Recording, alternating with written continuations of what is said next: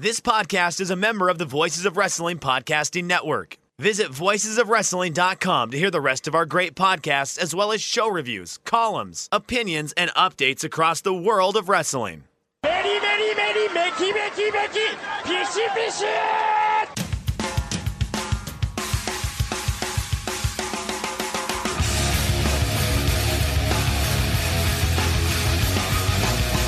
You are listening to the Voices of Wrestling podcast with your hosts, Joe Lanza. X out and go listen to some boring podcast where they're afraid of their own shadow. Okay? Don't listen to Joe Lanza, because Joe Lanza's not changing. And Rich Craich. Give me a name. Who delivers this guy in a big spot? Joe, don't yell at me. In the big spot, who delivers better than this guy? Stop yelling at me. I agree.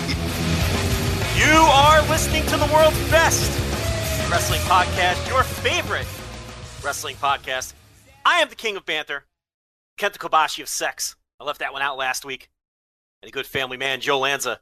And this is the Voices of Wrestling Flagship podcast. And unfortunately, we will not be joined by Rich Craich once again. Maybe he got lost in the desert. Maybe he suffered from dehydration in the desert. Maybe he got buried in the desert. I don't know. But I don't think Rich is here. Rich, are you there?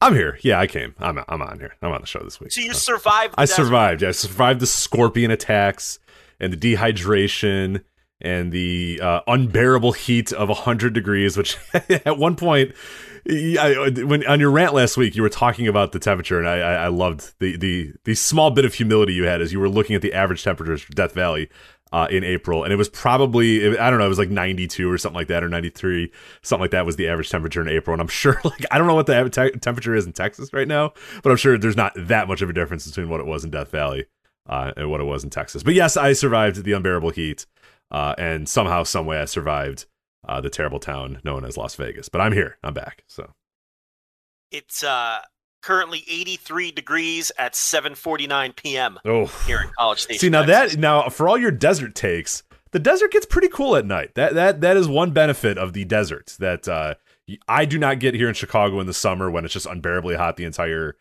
day. You do not get that in Texas, and I've only been to Texas briefly where it was just unbearably hot the entire day and it never let up. That is one benefit to the desert, that in the middle of the night the desert does get a little cold. So listen, you're not going to sell me on the idea that it's not. Look, for the record as well, and we do, I do bring this up on the Fired Up episode, patreon.com/Voices of Wrestling, the Fired Up with the Nurse.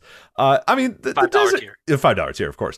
The desert was like 1 day, 2 days of our entire trip. Like you conveniently left out like Yosemite National Park and the giant sequoia trees and the snow that we had 12 hours later after the 100 degrees or whatever. That may have been my fault by not telling you that I was in all those places, because I don't know if I did.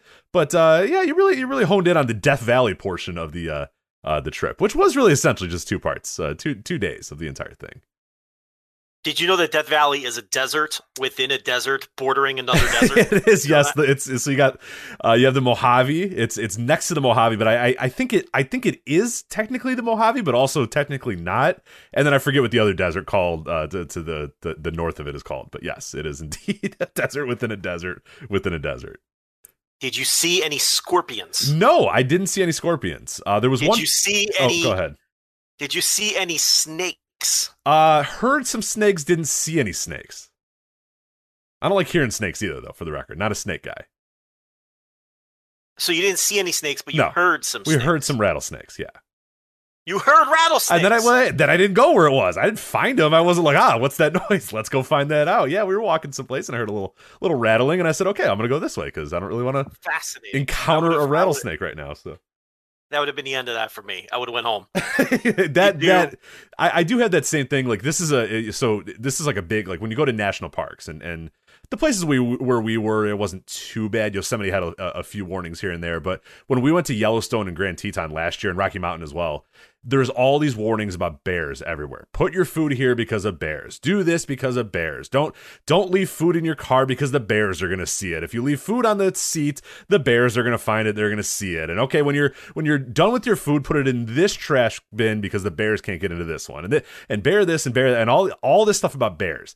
And then you go on these hikes and it says, oh, beware of bears. And if you see a bear, do this and act like this in front of a bear. And don't run away. Be strong and be tall in front of the bear. You read all these signs about these goddamn bears. And then what happens is you go on these hikes and you're walking around or whatever. And then people think that they see bears. And you would think that the reaction would be, let's get the fuck away. I don't want to encounter a bear. Because that's my reaction. I don't want to encounter a bear. I have really no need to say, hey, let me see if the bear will be scared that I am acting tall and making noise. Like, I don't want to take my chances with their fucking paws that can rip my face off or whatever the hell. Bear claw. It'd be a claw, not a paw. But they're like these people that the second there might be a bear, all of a sudden everybody runs up and they're oh my God, I think there's a bear right there. Everyone's having the bear talk. It's like a fender bender or like a car accident or like a house fire in your neighborhood. Everybody kind of gathers and talks about the bear, and I think that's a bear. Oh well, that is one thing I'm a Joe Lanza, kind of style person with that sort of nature where I'm good. I don't really need to encounter the bear. I don't really need to see the bear. I've seen bears. I see what they look like. I understand what bears look like. I'm good. I don't really need to see a one on a hike. I really don't need one attempting to eat my face or whatever. It is a very weird phenomenon that you would think people would be scared of bears, but instead they're going out of the way to see. Oh my God, I hope we find a bear.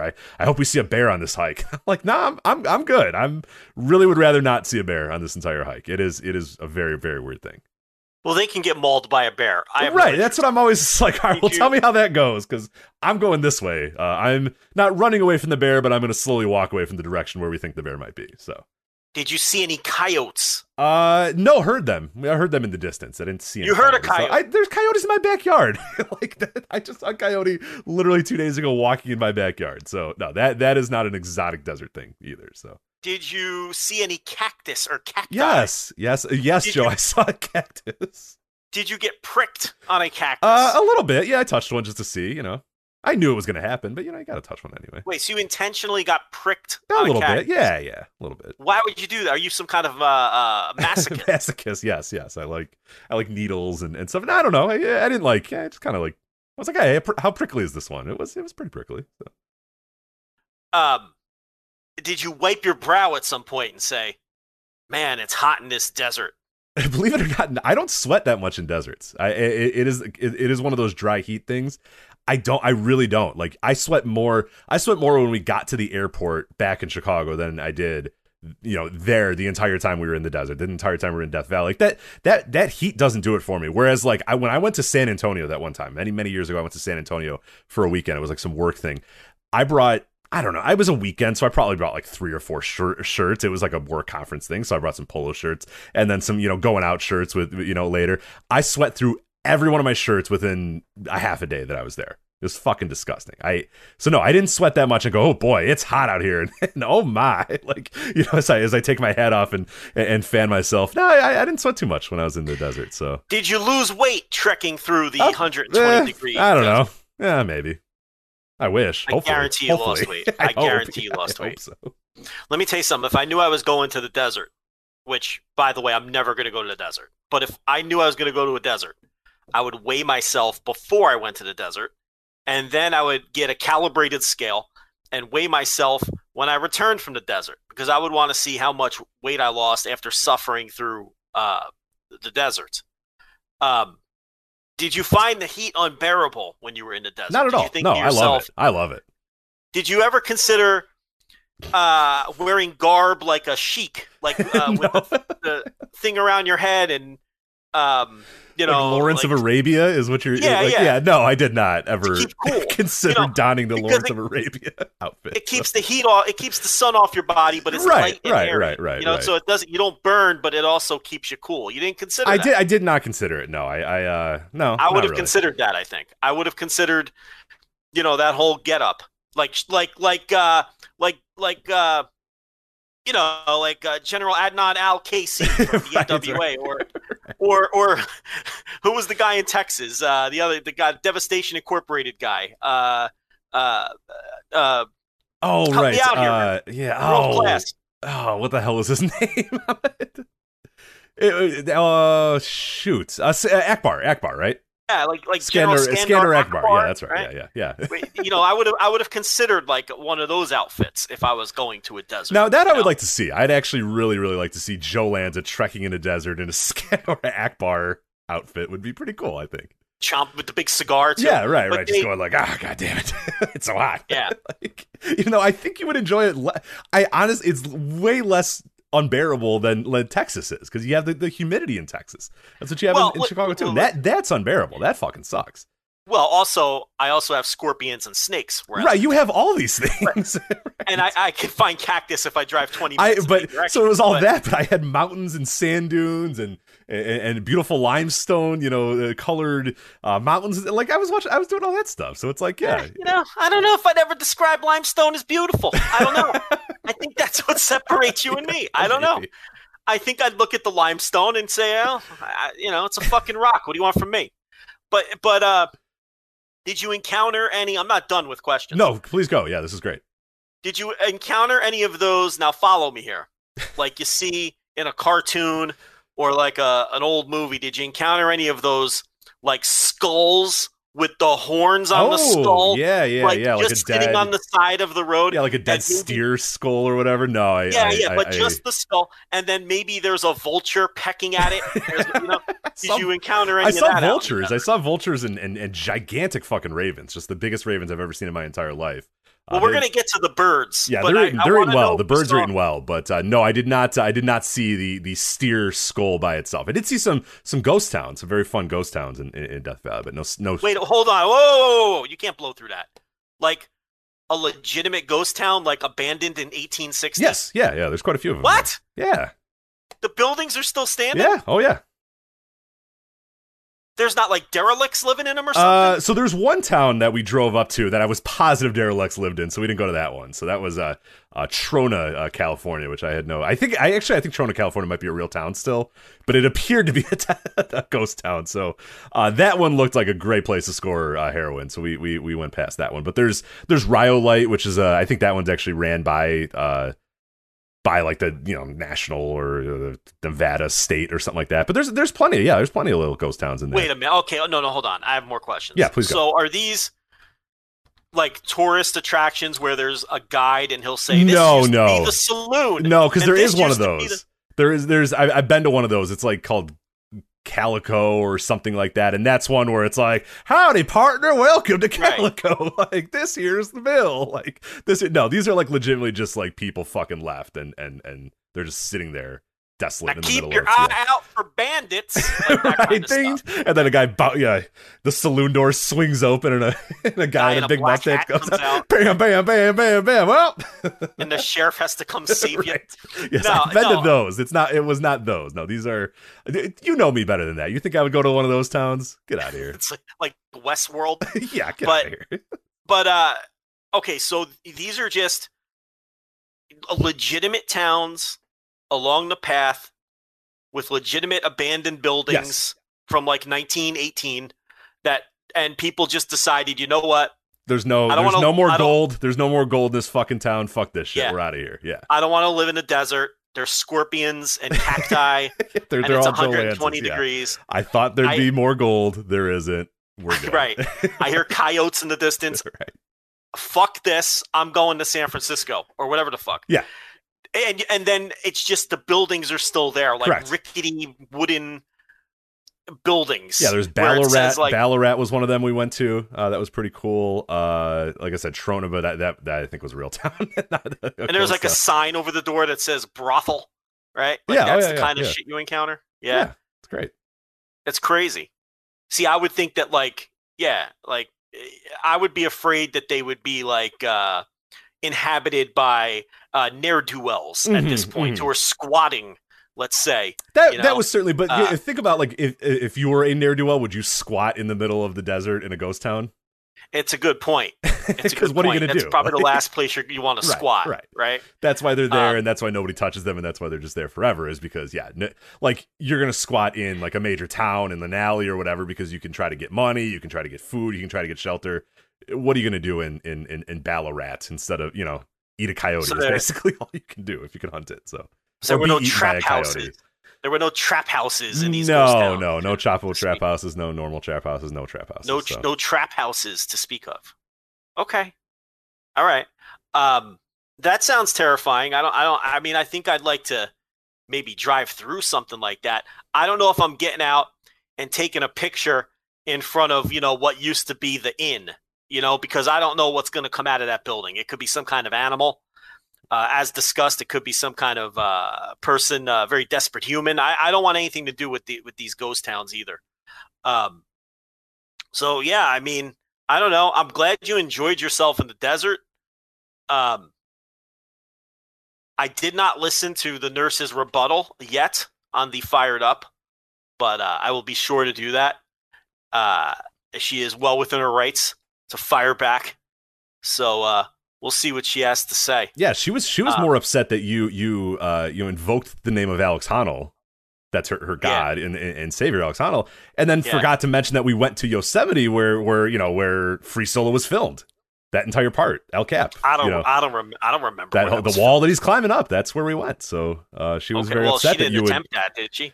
She did. Well, no, she went like 10 feet up on that wall and then came down. So that's without the gimmicks. Was she had the gimmicks? She was attached? free soloing 10 feet up. 10 feet up is not very high, Joe. 10 feet. Absolute up maniac. Right. She's a maniac. No, 10 feet up is not hard. She didn't go. Nah, she's a maniac. Do you understand what 10 feet is? Listen, was she hanging off the edge of a cliff by a finger like that guy does? No, she probably will some of the shit that guy does? Oh, it's crazy. fucking insane. Yeah, she wants me to watch that movie, and I've watched like 10 seconds, and then I'm just like, I need to turn this off. I don't like this. Yeah, it not a fan at all. All right, spoiler alert, but like every 12 minutes in that movie, like he comes on screen and he goes, like some guy that just talked about him, right? Like every 12 minutes they say, sadly, Jim fell off a mountain and died a week after. It's like everyone he knows falls off of these fucking mountains and dies, right? What kind of hobby is this? Yeah, you're asking the wrong guy. I don't understand it at all either. So it's insane. That's not a hobby. Like if every 12 minutes a wrestling podcaster died while right, I don't think I would do this. Right, that'd be it for me. Like that, no more wrestling Dontaku breakdowns. I'm sorry, I'd have to shut it all down. You know what I mean? Like everyone this man knows like dies in that fucking movie, and then he gets his girlfriend into climbing with him, which is a huge mistake because then she makes a mistake when they're up on the fucking mountain. And they fall, and they almost die. Yeah, and he nearly kills her. Yeah, or she nearly kills him, I should say. Yeah, and then he hurts his ankle, and it's like 2 weeks before he has to do the most dangerous free climbing expedition in the history of mankind. And he hurts his ankle because she screwed up because he's climbing up the side of a mountain with a novice, right? And then like some little kid asks him, "You make money doing this?" And he's like, "Eh." He's like, "I make the salary of like a bank manager." Which is a pretty nice salary, but not for hanging off the edge of a cliff. It's not enough money, Rich. I need more money than a bank manager salary if I'm going to be hanging off the edge of a cliff by a fingernail. So, anyway, that's more Alex Honnold. What's his last name again? Alex Honnold. Honnold, I believe is how you pronounce it. So absolute fucking sicko. Now, I got respect for that. That's kind of balls that I will never have. Okay? I'm the guy hopping back in the car if I hear a rattlesnake and I'm driving home. Right. So, listen, respect from that perspective, and it's an incredible what a human being can physically do. You'd never think a human being could physically do what this guy does, and with the whole sense of calm that he has about it. I mean, for people that don't know, he just climbs up the side of the fucking mountain with nothing. No, it's large. It's a very, I mean, having gone there, it is even larger than you would even, like, walking up to it and just looking up, and you're just like, Jesus fucking Christ. Like, how could you walk up to this and go, yeah, I think I'm going to climb that by myself without any sort of gear or anything? That sounds perfect. Like, climbing it up on any level whatsoever, given how large it is and how flat it's pretty remarkable. And then to get up there and look up, like, I'm just thinking in my head, like, there's no way I'd do this hike to get up here and then go, all right, yeah, let's do this. Let's go all the way up this thing. It's just absolutely fucking insane. It ridiculous. No, he's got a pocket full of baby powder and and granola.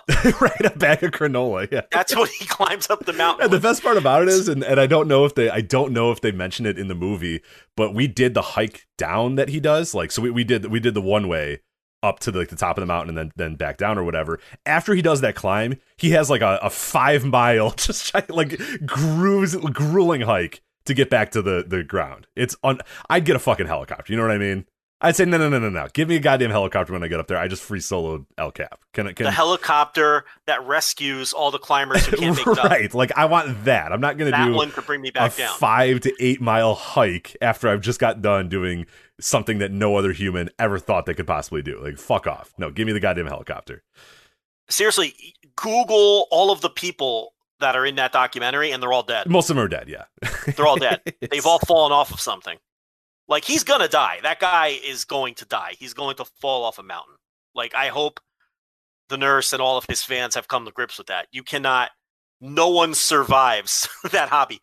There's no 98-year-old ex-free solo mountain. They don't exist. Like, he's going to fall off at some point. There's points in that climb where he has to literally jump and let go to get to the next. It's fucking. I hate it. I get nervous thinking about that documentary, for God's sake. So, thankfully, I don't think the nurse is ever going to free solo anything. I think she's always going to at least have some sort of gear. But who fucking knows? Maybe she's got a death wish. That's Yeah, but she invites death. Like she's one. She of these really people. does. Yeah, like, yeah. Yeah, bring me the death. So who knows? Maybe she'll get into. But let's face it, she's not nearly the caliber of athlete who's going to be able to do that. So you don't have anything to worry about. Yeah, right? I don't think so either. But I mean, come on. Because she asked me, she was like, "Do you think I could do this?" And I was like, "No." Yeah, no, you cannot do this. You can't. No. Like, I'm trying to be supportive, but no, I can't. Like, I'm not gonna win the NBA Finals. Like, you know what I mean? Like, it's no, okay. Yeah, I'm not even trying to rip her. All I'm saying is this guy's like a superhuman. Like he's not like you. He's not like any of us. Like right now, listening to this. He's like a different breed of human being to be able to do something like that.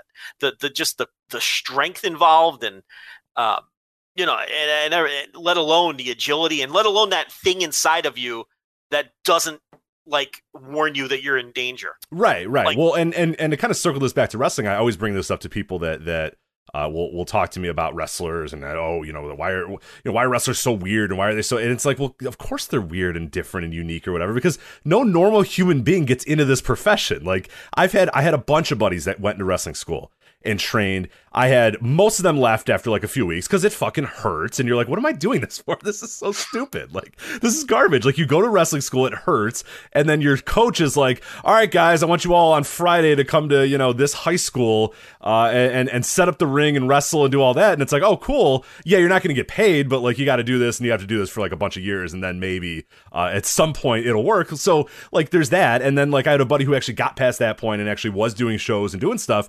And then, you get the, hey, I got you a booking in North Dakota, so you're gonna have to go there on Friday and work, for $25 in North Dakota. And he's like, no, why would I do that? I have a job and a family. Like, why would I get in a car with 6 other dudes and drive to North Dakota or whatever? But that's what wrestling is. Like, you have to be a complete idiot to decide this is what I want to devote my life to. And that's what makes you really any profession. I mean, honestly, I guess what we're doing here, it makes, we always talk about with this podcast stuff, is you got to eat shit for years to get to where we got to. We had to do so many shows that nobody listened to. Yeah. To get to where we got to, which is nowhere. Which is nowhere. Yeah.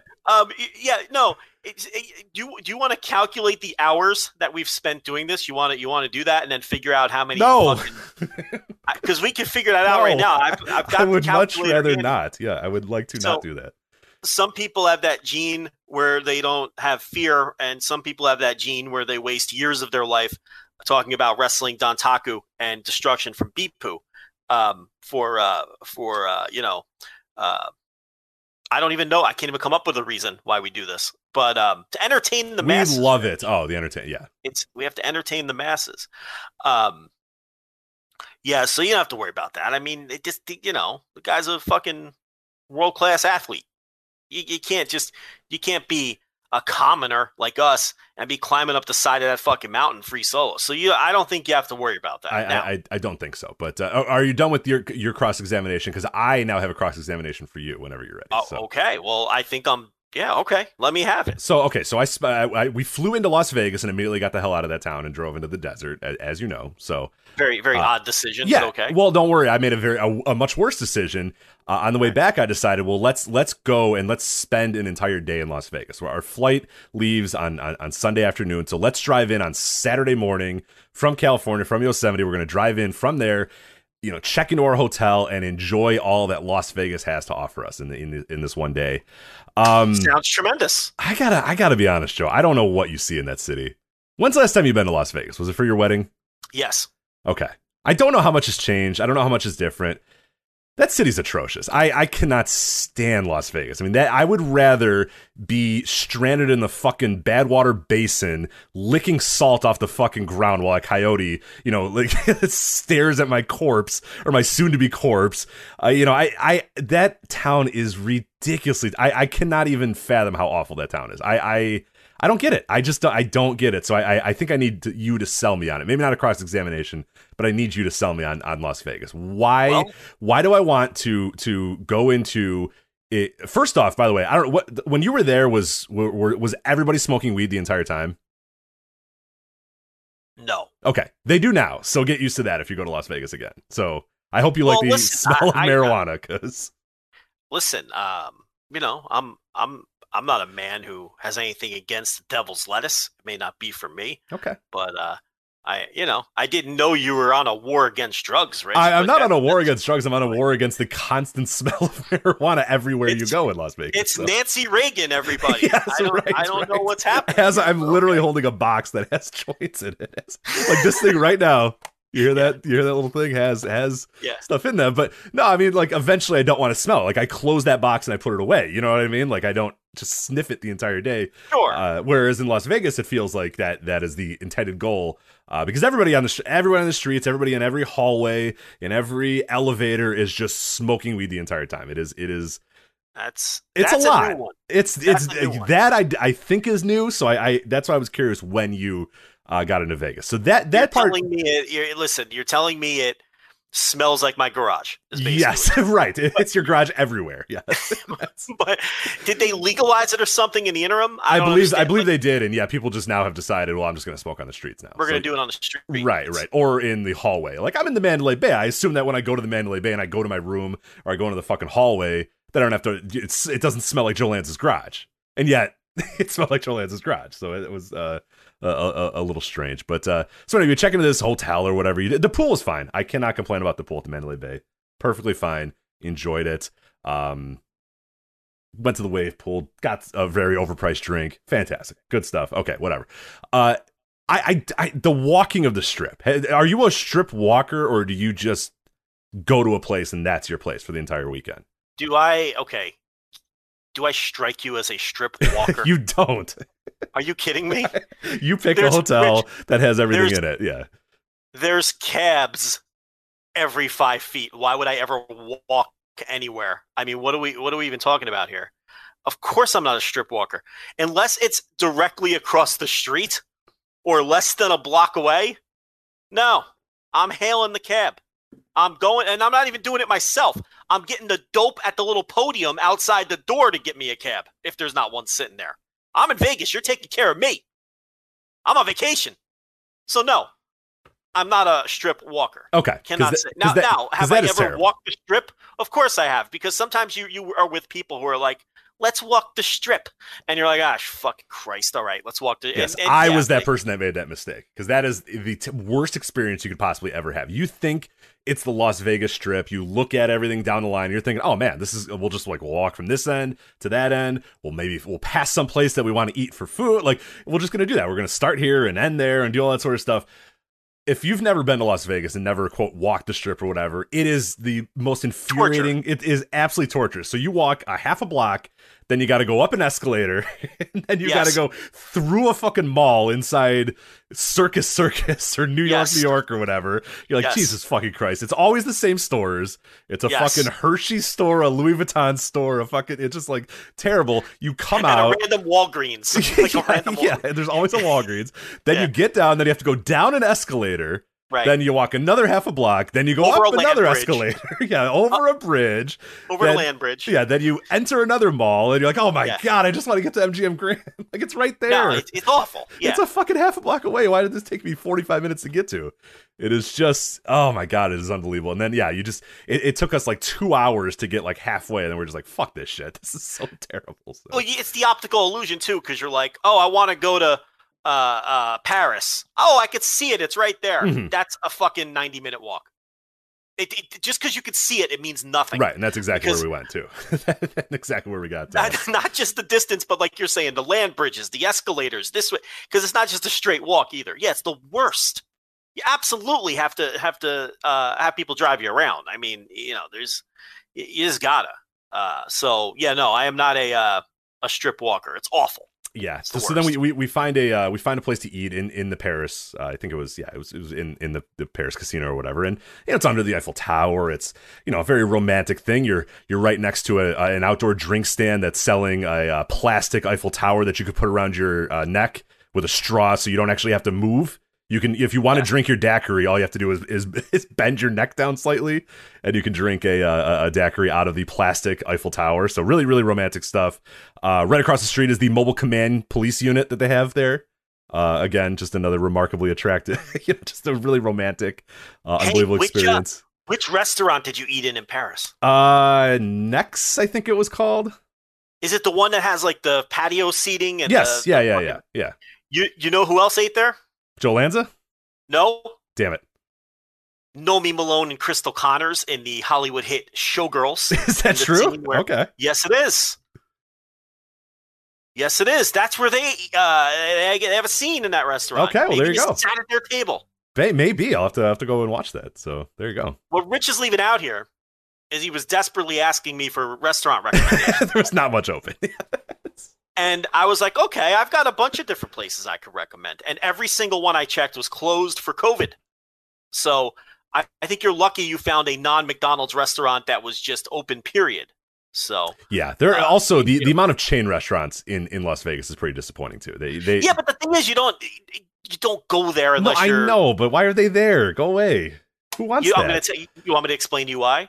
Because Las Vegas is no longer a town of debauchery. It's a family town, and people don't realize that. I disagree. Go there now, I would say. Well, in the middle of COVID, I don't know what's going on. But they built all of these shopping malls and like you said, all these fucking chain restaurants and the fucking M&M store and just the drastic change from 15 years ago, let alone what it must have been like in the heyday of the fucking Rat Pack. Okay, is people bring their fucking kids there. That was unheard of as little as 15 years ago. But now you bring your kids there, and you bring them to go fucking shopping, and you bring them to the M&M store, and you fucking they fall asleep at night, and then you go down and you fucking gamble, and mom and dad maybe pick up a girl and expand their horizons a little. But during the day, it's there's a lot of things to do with it. They're trying to, because listen, Vegas was not dying, but struggling there for a while. So they had to expand their horizons and try to attract different kinds of people there and whatnot.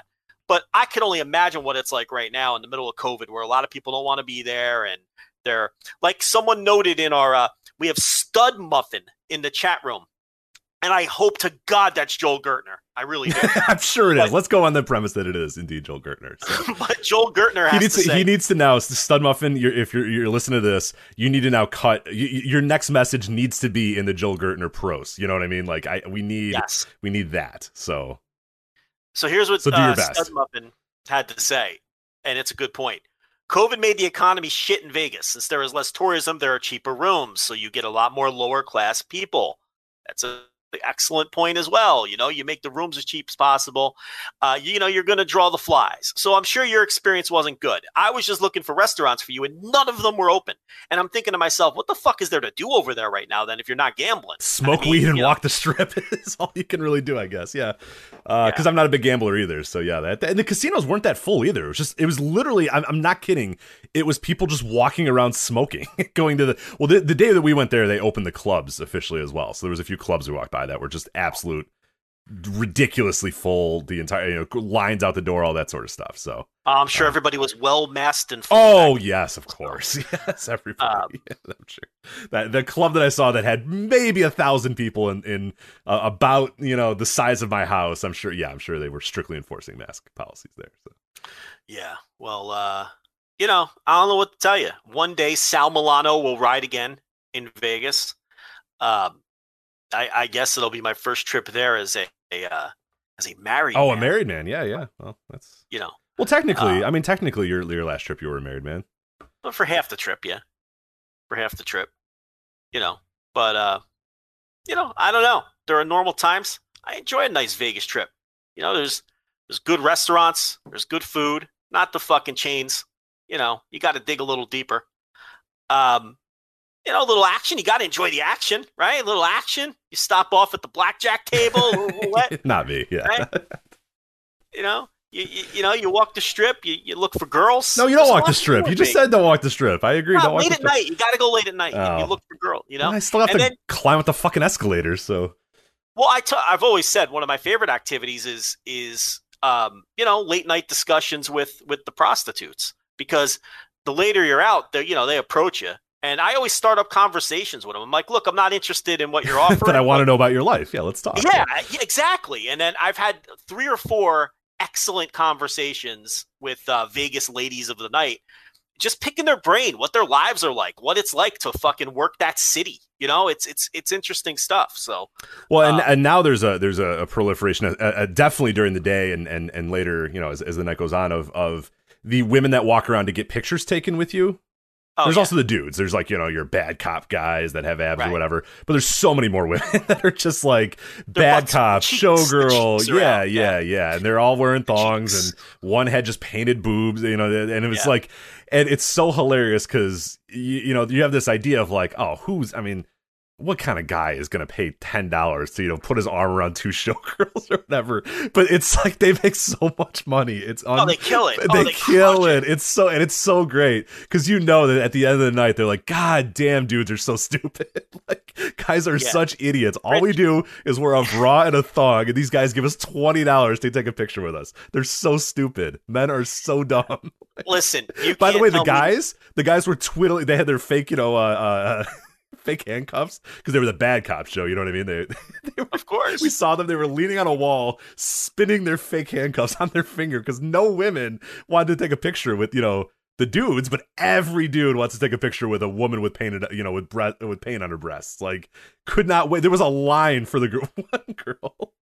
She had to give numbers. It was incredible.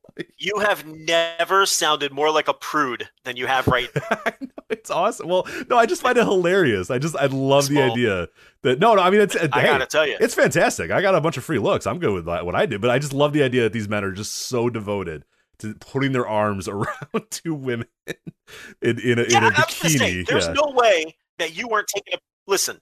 Oh, I took many a looks. Are you kidding? Free looks all day, baby. $0 I spent.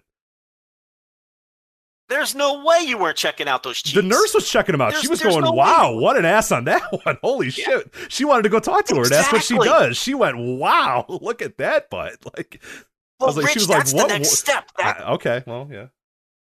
You're one step closer. That's when you got to get the nurse out there at 2 a.m. and look for stragglers, She doesn't you never know. She doesn't stay Vegas. awake. Yeah, she goes to sleep too early. That's 2 a.m.'s a tough call for the nurse.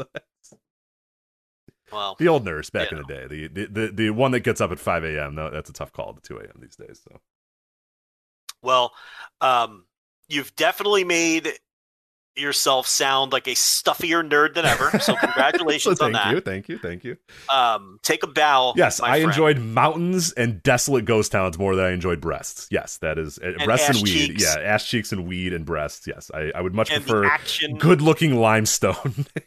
Is what I was. And the action of Vegas and everything else. No, you have no use for that. What you prefer is intentionally pricking yourself on a cactus. Yes, indeed, correct. That was the bigger thrill than the beautiful women of Las Vegas. So, and looking at butts, yeah. Which I don't know. Tomato, different people. I don't know what to tell you, but I gotta tell you, it doesn't sound like a very good town during COVID. That's for sure. It was a little weird. Yeah, it was a little weird. One thing I will give up to Las Vegas, though, and one thing that is still fantastic about Las Vegas is that when the women go out in Las Vegas, the men to a lesser extent, most of the dudes are just look like absolute fucking trash. You know what I mean? They're all just wearing like sweatpants, and some guys try. Some guys will wear slacks or whatever. But my God, you definitely pack your button up. But right, that's what I did. I wore the button up. Yeah. I wore the best pair of jeans I had. I didn't really go too much because we weren't going to go anywhere. But I wore the button up. I took a shower before I did my hair because there's a certain aura that you need to do. But I gotta credit every woman that goes to Las Vegas. Congratulate you guys, look great. Every woman is out there just killing it on that night. This is what I'm saying, Rich. It's incredible. They bring their A game. Every single one of them just looked fantastic. It was just like bravo. Tall, short, big, whatever. It didn't matter what you looked like. What you were out there killing it last weekend in Las Vegas. So congratulations to you, women of Las Vegas. So, yeah. Why do you think it's so great when you're single? I can imagine. Yeah. So, and the thing about Vegas is it's different than any other city on earth. You can just openly flirt like a maniac because it's expected. Right. You don't look like a douchebag. Like you walk by a slot machine and there's a hot girl by herself playing slots. It's totally socially acceptable to plop down right next to her and just blatantly hit on her because they know it's coming and it's expected. And, you get through a little playful banter and you see where it goes. You can't do that in Minneapolis. No, you're not welcomed. You know what I mean? Like you can't just, mosey on up to every girl you see in fucking San Antonio and hit on them. Yeah, but in Las Vegas, you can not only do that, but it's expected and most of them want you to, because they're looking to get into some shit too. Or, not even necessarily to fuck, but just to flirt and have fun and, and then go back to their receptionist desk in fucking St. Paul on Monday, So you're really hitting were you watching a lot of AWA this week or something? You're really hitting the Minnesota. I've been really hitting the Minnesota references. The Kanye territory is getting lit up. I hit both Twin Cities. Robbinsdale, you got Robbinsdale in there. Yeah. Both Twin Cities knocked out here real quick. So. Prepare for some Miguel Sano takes later on in this. I cannot wait. Yeah. We should do some wrestling at some point. I guess. Yeah, I guess a lot of things happened in wrestling while I was gone. So I suppose. Yeah, let's do it. You want to get into wrestling? You don't sound too excited. Yeah, no, actually, there's a lot of fun wrestling to talk about this week. So there's bad wrestling, too, to talk about, but there's some fun wrestling, too. Well, what are the topics on hand, Rich? So what we have, and I'll let you decide where we start. We have New Japan's Wrestling Dontaku, Night 1 and Night 2. I watched the semi-main event and the main event of Night 1. And the main event of Night 2, I imagine you saw all of these shows. So I had to catch up pretty rapidly with a lot of stuff this week. So I wasn't able to watch the whole shows, and it doesn't look like I missed a whole hell of a lot otherwise. So we'll have that. We're going to talk about the Wrestle Grand Slam at the Tokyo Dome, New Japan's ongoing COVID issues as well. We're going to talk about All Japan Pro Wrestling's Champion Carnival Final. I watched the semi-main and the main event of that, the Champion Carnival Final, as well as the great semi-main event. Daniel Bryan, will we get to make wild speculation about Daniel Bryan again and get upset all over again about what he's probably not going to do, but at least we have some new news on that front, some interesting news on that front. Dragon Gate's Dead or Alive show, that was just happened a few days ago, so we'll talk about that. We'll also preview, Joe, AAW's Take No Prisoners, which is Friday night. And Joe, I will be there live, my first live wrestling show since goddamn AEW Revolution 2020. A year and, 3 months at this point that I have not been to a live wrestling show, and I cannot wait to go tomorrow to AEW Take No Prisoners. So, yeah, which means we'll be talking about it next week, too. But yeah, we said we'd talk about more indies. The Super 8 was this past weekend. Yeah. You watch that. Game Changer had another weekend with their not watching that. I'm good with their Jersey Championship Wrestling spinoff. I did watch that. Yeah, cool. I saw some of that. AAA Rey de Reyes was this week. So listen, I'm not saying that there's definitely going to be an overrun, but there might be an overrun to this show. There might be an overrun. Now, if I were to want to listen to this potential overrun that you're mentioning here, how can I go about doing that? Patreon.com/Voices of Wrestling, okay. $5 tier. Okay. $5 tier gets you the overrun. $10 tier gets you everything we do, including all the live content and all the on-demand streams of the live content. Rich, did you watch Keiji Muto against Masa Kitamiya? I did not. I did not see that one. That was on my to-do list, but I did not see that one, no. Did you watch Ironhead Fujita against Takashi Sagura? No. No, I did not. You didn't? No. Okay, from the Noah show. So no, I didn't see any Noah. Yeah, I forgot that Noah actually even happened. There was a lot of other stuff going on, so I did not catch Noah. Sorry. Did you watch Roman Reigns take on Daniel Bryan on Friday Night SmackDown? I did not. I wanted to, actually. But then a lot of the reviews that I saw had the thing that would probably annoy me about the commercials, so I ended up not watching that match. So. Speaking of reviews of that match and the other two matches I mentioned, if you were a $10 subscriber, did I just fall into a bit here? To Did I just fall into a plug? Oh my god. Patreon.com/Voice of Wrestling. If you are a $10 subscriber, you also get access to all of my written content. And I just so happen to do a new batch of Lanza written reviews, and all three of those matches are reviewed in excruciating detail with the exclusive star ratings attached as well. So the other two matches reviewed were Volador Jr. versus Bandito, the hyped match from CMLL in March, and a Bryan Keith Lee Moriarty match from New Texas Pro Wrestling. So that's the $10 tier. You could read reviews to those 5 big matches. I will tell you this.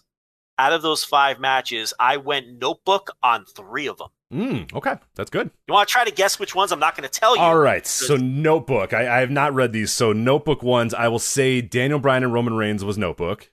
Okay. I would... We'll make this a Price is Right game, and I'll tell you how many you got right when you're done. Okay. Then we'll end it. Okay. I cannot imagine Keiji Muto got to Notebook against Masa Kitamiya. Yeah, I can't imagine that was the case. So I would guess that did not make the Notebook. And what was the other two matches? Okay, the other I guess the other were... Noah match too. I'm guessing Fujita versus Segura didn't, but maybe it did. Segura is a fantastic wrestler, so maybe. But the other two matches were Volador Jr. versus Bandito. Okay. That made Notebook for sure. Okay, and Bryan Keith versus Lee Moriarty.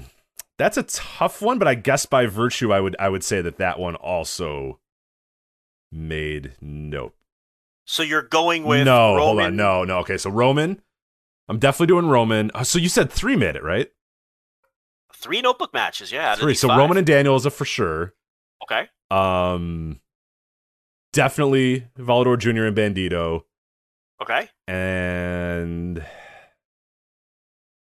you know what?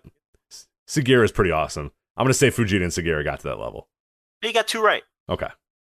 You got 2 right. One of those matches you named, I did not go Notebook with. So if you want to know, listener, which of those 3 matches I went Notebook with, complete with very extensive reviews for all 5, $10 tier, voicewrestling.com/Patreon. So that's where you can get that review of Noah the Glory 2021, at least the top 2.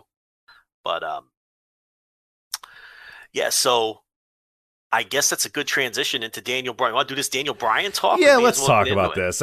We did this a few weeks ago, but we'll do it again. So anyway, this week... You don't seem too excited about it. It's just the same stuff over and over again. It's the same thing that we said a few weeks ago. It's like put up or shut up at this point. I'll believe it when I see it. But anyway, Sean Ross Sapp at Fightful had the news earlier this week that nobody was really talking about this, but Daniel Bryan's deal expired or was set to expire. That was kind of the terminology. Quote, expired or was set to expire after the match with Roman Reigns on Friday Night SmackDown. I think Dave Meltzer said that it expired at midnight on Friday after SmackDown. So presumably Daniel Bryan is a free agent and he's able to sign or go wherever he wants at this point right now. And I guess now is our time for wild speculation. But I'm the same way that I won't believe that he's going to actually put his money where his mouth is unless he actually goes and does it. You know what I mean? Like, so my guess is that he's probably just going to re-sign with WWE and bitch and moan and make a bunch of interviews about some awesome matches that he wants to have all across the world or whatever. Where at the same time he's just doing bullshit on SmackDown or Raw or whatever the hell. So I don't know. We'll see. Or he's doing NXT. Maybe he says, oh no, I'm on NXT now, and it just stuff like that is probably my assumption of what we're going to get with Daniel Bryan. But hey, you know what? If he ended up, and if he said fuck it and became a world traveler and bounced all over the indies and did all this sort of stuff and went to the highest bidder or went to AEW or went to New Japan or whatever, that'd be fucking fantastic. It's Bryan Danielson. How would I not be happy about that? But I'm not going to get my hopes up again about this. So when it happens, I will be excited. But until then, I'll be cautiously pessimistic. Yeah, I mean, you can't expect him to leave at this point because we've been down this road before.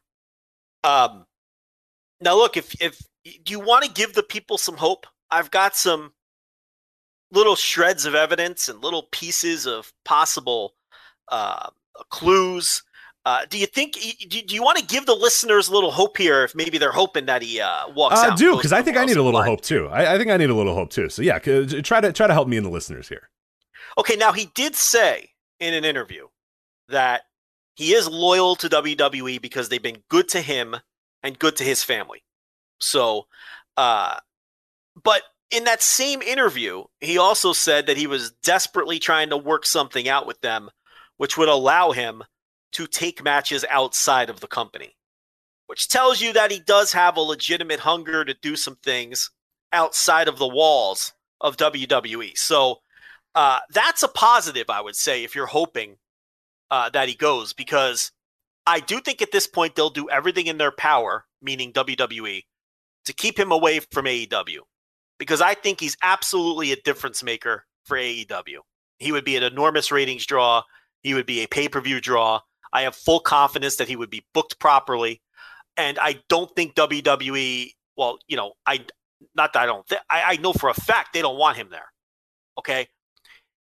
The thing about wrestlers is they have different value to different places. I think Daniel Bryan is way more valuable to AEW than he is to WWE. I don't think he means anything in WWE anymore. I really don't. He had that match against Roman Reigns with all that was on the line, banned from SmackDown forever, wrestling the world champion. And I know it was going up against the NFL draft, but it was the second night of the NFL draft. Still did big numbers, but that did a terrible number. And it's just, people didn't buy into the stipulation, but I also think I don't think Daniel Bryan means a whole ton in WWE anymore, just by virtue of the way he's been booked over the years. And he's still incredibly popular, but people don't believe in his character. And why would they? The way that he's been booked. But I think he would mean an enormous amount to AEW. I think their fan base would eat it up. I think he would draw new eyeballs. I think he would do great on pay-per-view. I think he would be a legitimate drawing star for TV, and I don't think WWE wants any part of that. So will they bend their rules and allow him to work elsewhere while under WWE contract, which is something that he seems to want a lot? I don't know, because then that opens up the door for other people to ask for that. And that was going to be my exact rebuttal there, is that when you do it for him and yes, he's a special talent and it's Daniel Bryan or whatever, but in the pantheon of WWE, how special is it? You know what I mean? Like, if you do that for him, there's a lot of other guys that are probably going to say, well, hold on a minute. You know what?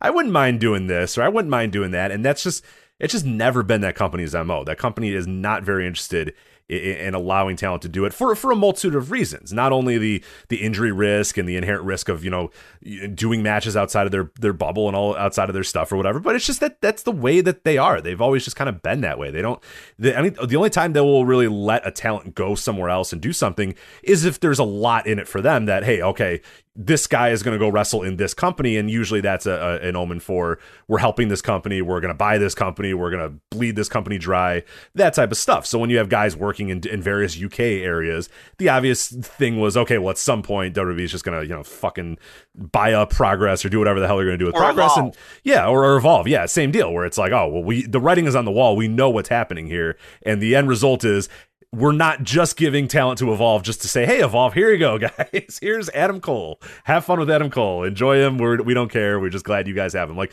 the end goal is to suck it dry or steal the talent or buy it or whatever. Because that's been their MO for 30 years. As far back as you want to go to the early days of WWF and the early days of Vince McMahon and him, hey, no, we want to focus, we want to showcase your talent in your area. And it's just, thank you for Junkyard Dog. We're good now. Thanks, bye. We're going to buy him up and now you're dead. So, that's just kind of what their MO has always been. So I just don't see them doing that with Daniel Bryan, because it's just it completely deviates from anything they've done over the last 30 years. And now, with that being said, or last 30, 40 years basically, with that being said, does Daniel Bryan have the leverage to do that because he's Daniel Bryan and because that company is smart enough to realize what an asset he would be to an AEW? Do they then, because this is now the best time to ask for that. There's never been a better time to say, hey, this is what I want, and you're going to give it to me or else I'm going there. No, he has all the leverage in the world Right. from that standpoint. But my whole thing is because I think they see it the same as me. I don't think they see a ton of value in him. They don't push him. He's there to put people over. He has openly stated publicly that his job is to put people over now. The only reason he was in the Mania main event was to save it because Edge was such a flop. They don't push the guy. So are you going to open that door and give this guy that kind of contract, which then opens the doors for those kinds of contracts, when it's not even someone that's about to turn 40 who you don't even plan on pushing, who isn't really a difference maker for you anymore? I don't know if they're going to do that. You know who will do that? AEW will do that. They'll give him that kind of contract in a second. They have a half a dozen guys on the roster with that kind of, Moxley, Omega, and whoever else, they're willing to do those kinds of deals. So he can get that elsewhere. Here's the other little clue. He had said also in a public interview that the night of his WrestleMania main event, he felt nothing. Wrestled his match, felt nothing. Finished his match, and felt nothing. This is a guy emotionally detached from that company. Because if you can't get up for a WrestleMania main event, if you feel nothing for a WrestleMania main event, and really in that company, that's the last thing they have to offer people. The big WrestleMania moment, the biggest stage possible. He has openly admitted that he felt nothing. Yeah. Empty. And why wouldn't he? We all feel the same. You know what I mean? We feel empty and nothing when we watch these WWE shows. That it's like, to me, that tells me, now hold on a second. He's not even emotionally attached to the idea of working the biggest match possible, which is a WrestleMania main event. And this is a guy who, we think over the years has at least partially been driven by emotion and all these things, even though he took the bag last time. So maybe he wants to feel something again. And he's not feeling anything in that company. So that's another small clue if people are looking for hope.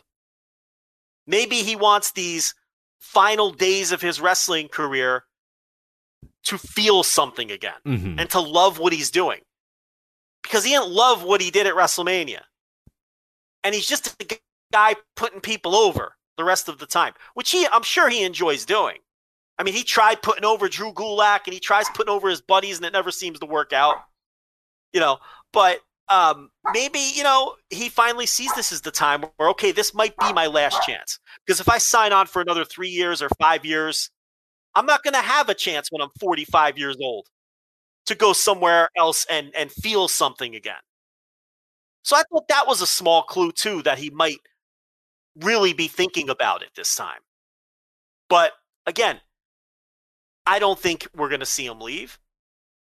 But if you're looking for slivers of hope, if you want to see him leave, I think that's the way you got to look at it. But here's the thing.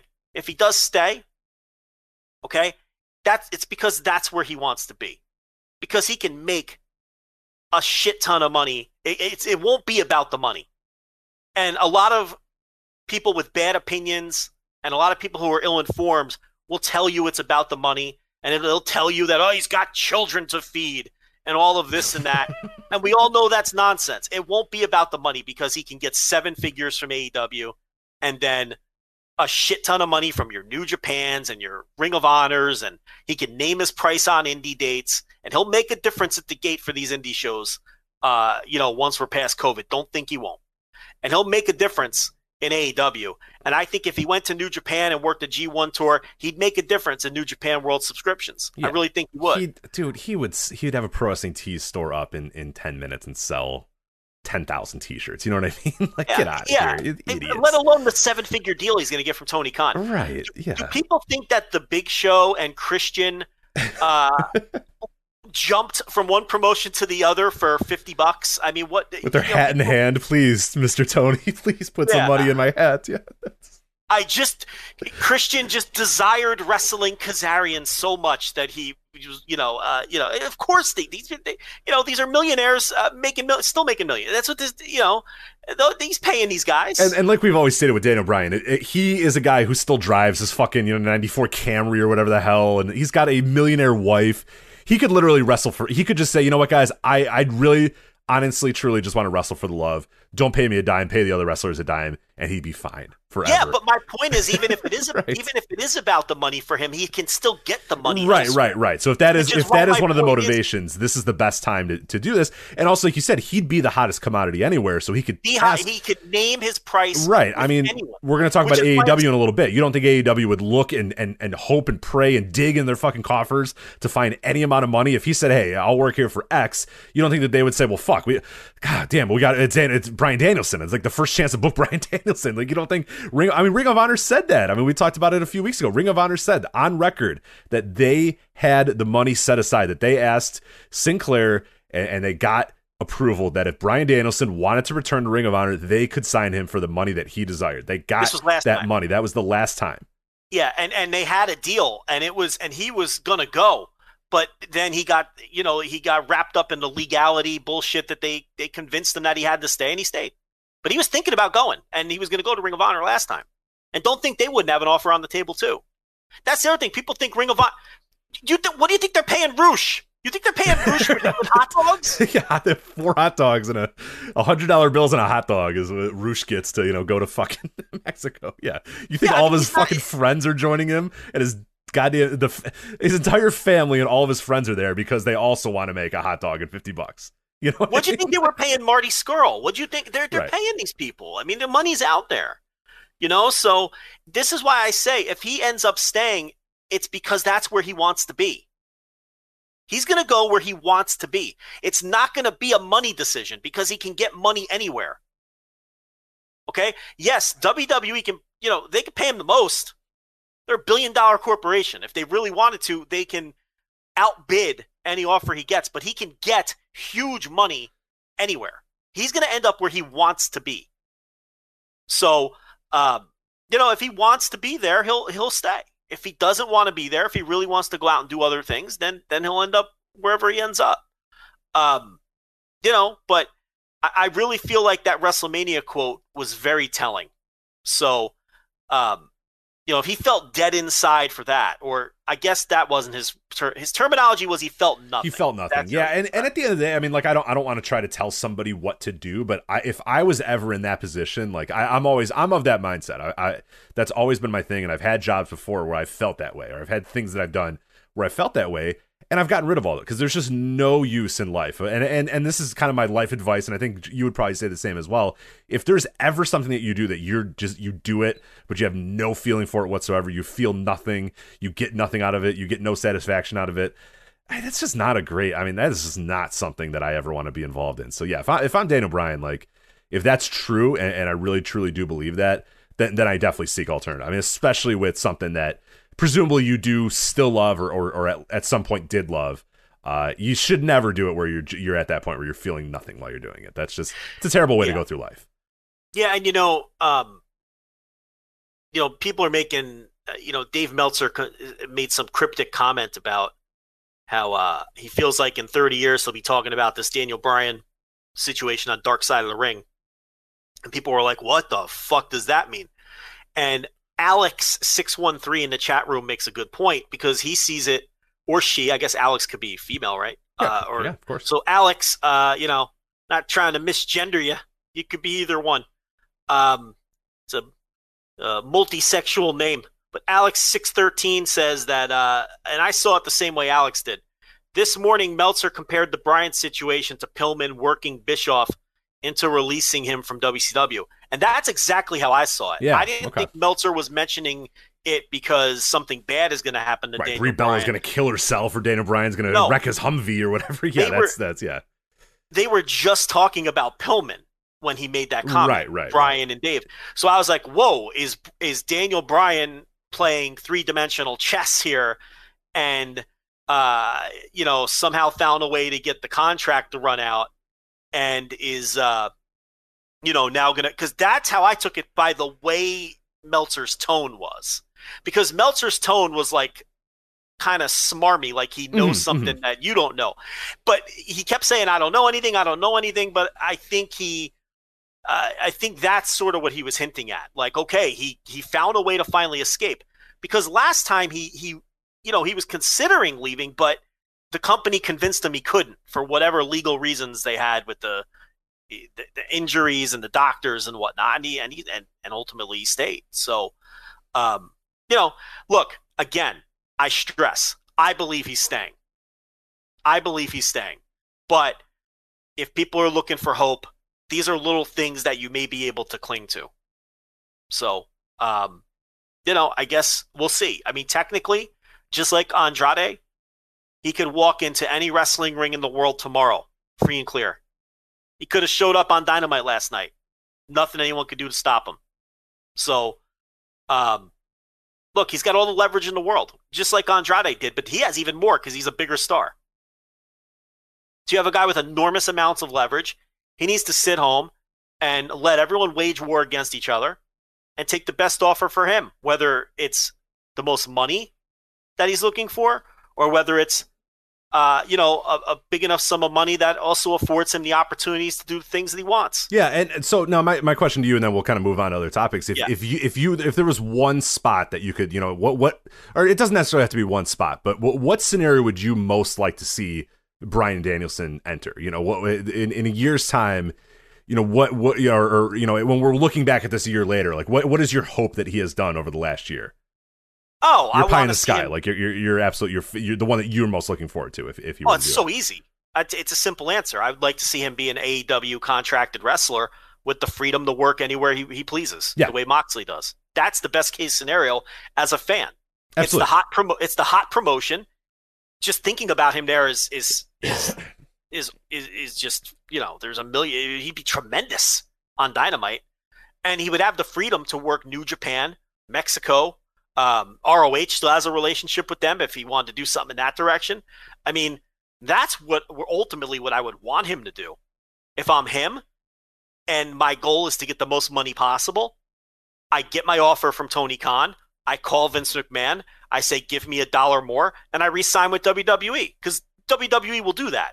They'll top any offer to keep him. Okay? To keep him away from AEW. If my goal is to do some things before I have to pack it in and finish retiring, then I take the big bag from Tony and I make sure that I get that Jon Moxley, Chris Jericho deal. So, but no one knows what his motivations are other than him. What do I want to see him do? Contracted AEW wrestler with the freedom to work elsewhere. From a fan perspective, how can anyone pick any other option? Right. No, and I would say the only other option that I would say, because that's probably my top option, but the one that I like as well is, even if he doesn't go to AEW, even if for whatever reason he avoids AEW and just says, I'm just not interested in being with any one company or whatever, just traveling superstar Bryan Danielson sounds pretty awesome too. Like, that doesn't make the most financial sense, but the guy that can just literally decide every single, month where he wants to go, where he wants to be. I'll do Mexico this week, or, I'll go to Japan for a tour, or, I'll go to Europe, or I'll do this, or, I'll do the American Indies. I'll do a little tour around that. Like, I'm doing Bola. That honestly, I kind of like that too, because that just to me feels the most like classic Bryan Danielson, where like he would just work some dumb indie just because he wants to, just to say, you know what, I worked it, because that's the old Bryan. The old Bryan Danielson would work anywhere, wherever. It didn't matter. The man just wanted to wrestle because he loved wrestling, and I kind of like that aspect of it too. That doesn't make the most financial sense. It's not the most stable, but it to me, that if he's going to go out, that's a really cool way to go out too, where he just calls his own shots 100% of the time, and you know what, maybe he does a month with AEW just because he fucking feels like it, but then Bola's coming up, I want to do Bola, so I'm going to go to PWG, or you know what, hey, I'll do some the Midwest Indies for a month or so, just to kind of hang around and do that sort of stuff. That I really like as well. Does Mexico, does all those matches that he said in Mexico, like the completely unchained, not locked down by any contract or anything, Bryan Danielson. I like that aspect of it too. So that's probably my first one is obviously the AEW one that you said, that can go to New Japan, it can go to Ring of Honor and do all that sort of stuff. But I do enjoy traveling superstar Bryan Danielson too. I think that's pretty great. And the Swink says his GCW debut against Jordan Oliver, dear God. But maybe, maybe. Maybe he watches Lee Moriarty and goes, I would like to wrestle him. All right, where are you working? I'm sure he would like to wrestle him. Like, where are you working this weekend, Lee? I'll come work with you. It's like, oh, okay. Calls the promoter and says, hey, I'm coming, so pay me whatever. I'm just coming to this show. And it's like, oh, okay. Cool. I mean, if GCW booked him, they would book him with Jordan Oliver and totally blow it. I mean, I have no question that's what they would do. He'd be in a scramble. He'd be in a scramble. There's like 5 indie Eat It wrestlers. Surreal versus Bryan Danielson. Yeah. Oh my god, how awful! Tactical masterpiece. There's like 5 indie wrestlers that I want to see him wrestle, and one of them's Davey Richards. So what does that tell you? Right. A readily available match that you can watch. They wrestled a bunch of times, right? If I remember correctly. Oh yeah, they've wrestled before. I think they wrestled before. I'm not looking that up. In my head, I'm thinking they obviously wrestled each other. I feel like they would have, but I can't. Definitely did. But where? I'm trying to remember. Maybe in like Noah. Well, they wrestled in Ring of Honor for sure. Oh yeah, there was that Final Countdown show that they wrestled on. I remember that one. So, let's see if they wrestled anywhere else. I got it pulled up here. So okay. Oh, PWG. I got it too. So they did wrestle in Ring of Honor. The Final Countdown. That one was in September. I do remember that one. September 2009. PWG in 2008. And then some matches that I need to go back and watch, some Noah matches. Bryan Danielson and Davey Richards versus Kento Miyahara and Naomichi Marufuji. Hell yeah. Oh, yeah. I mean, I was thinking singles, but they've probably wrestled a billion times in Noah and Ring of Honor and tags.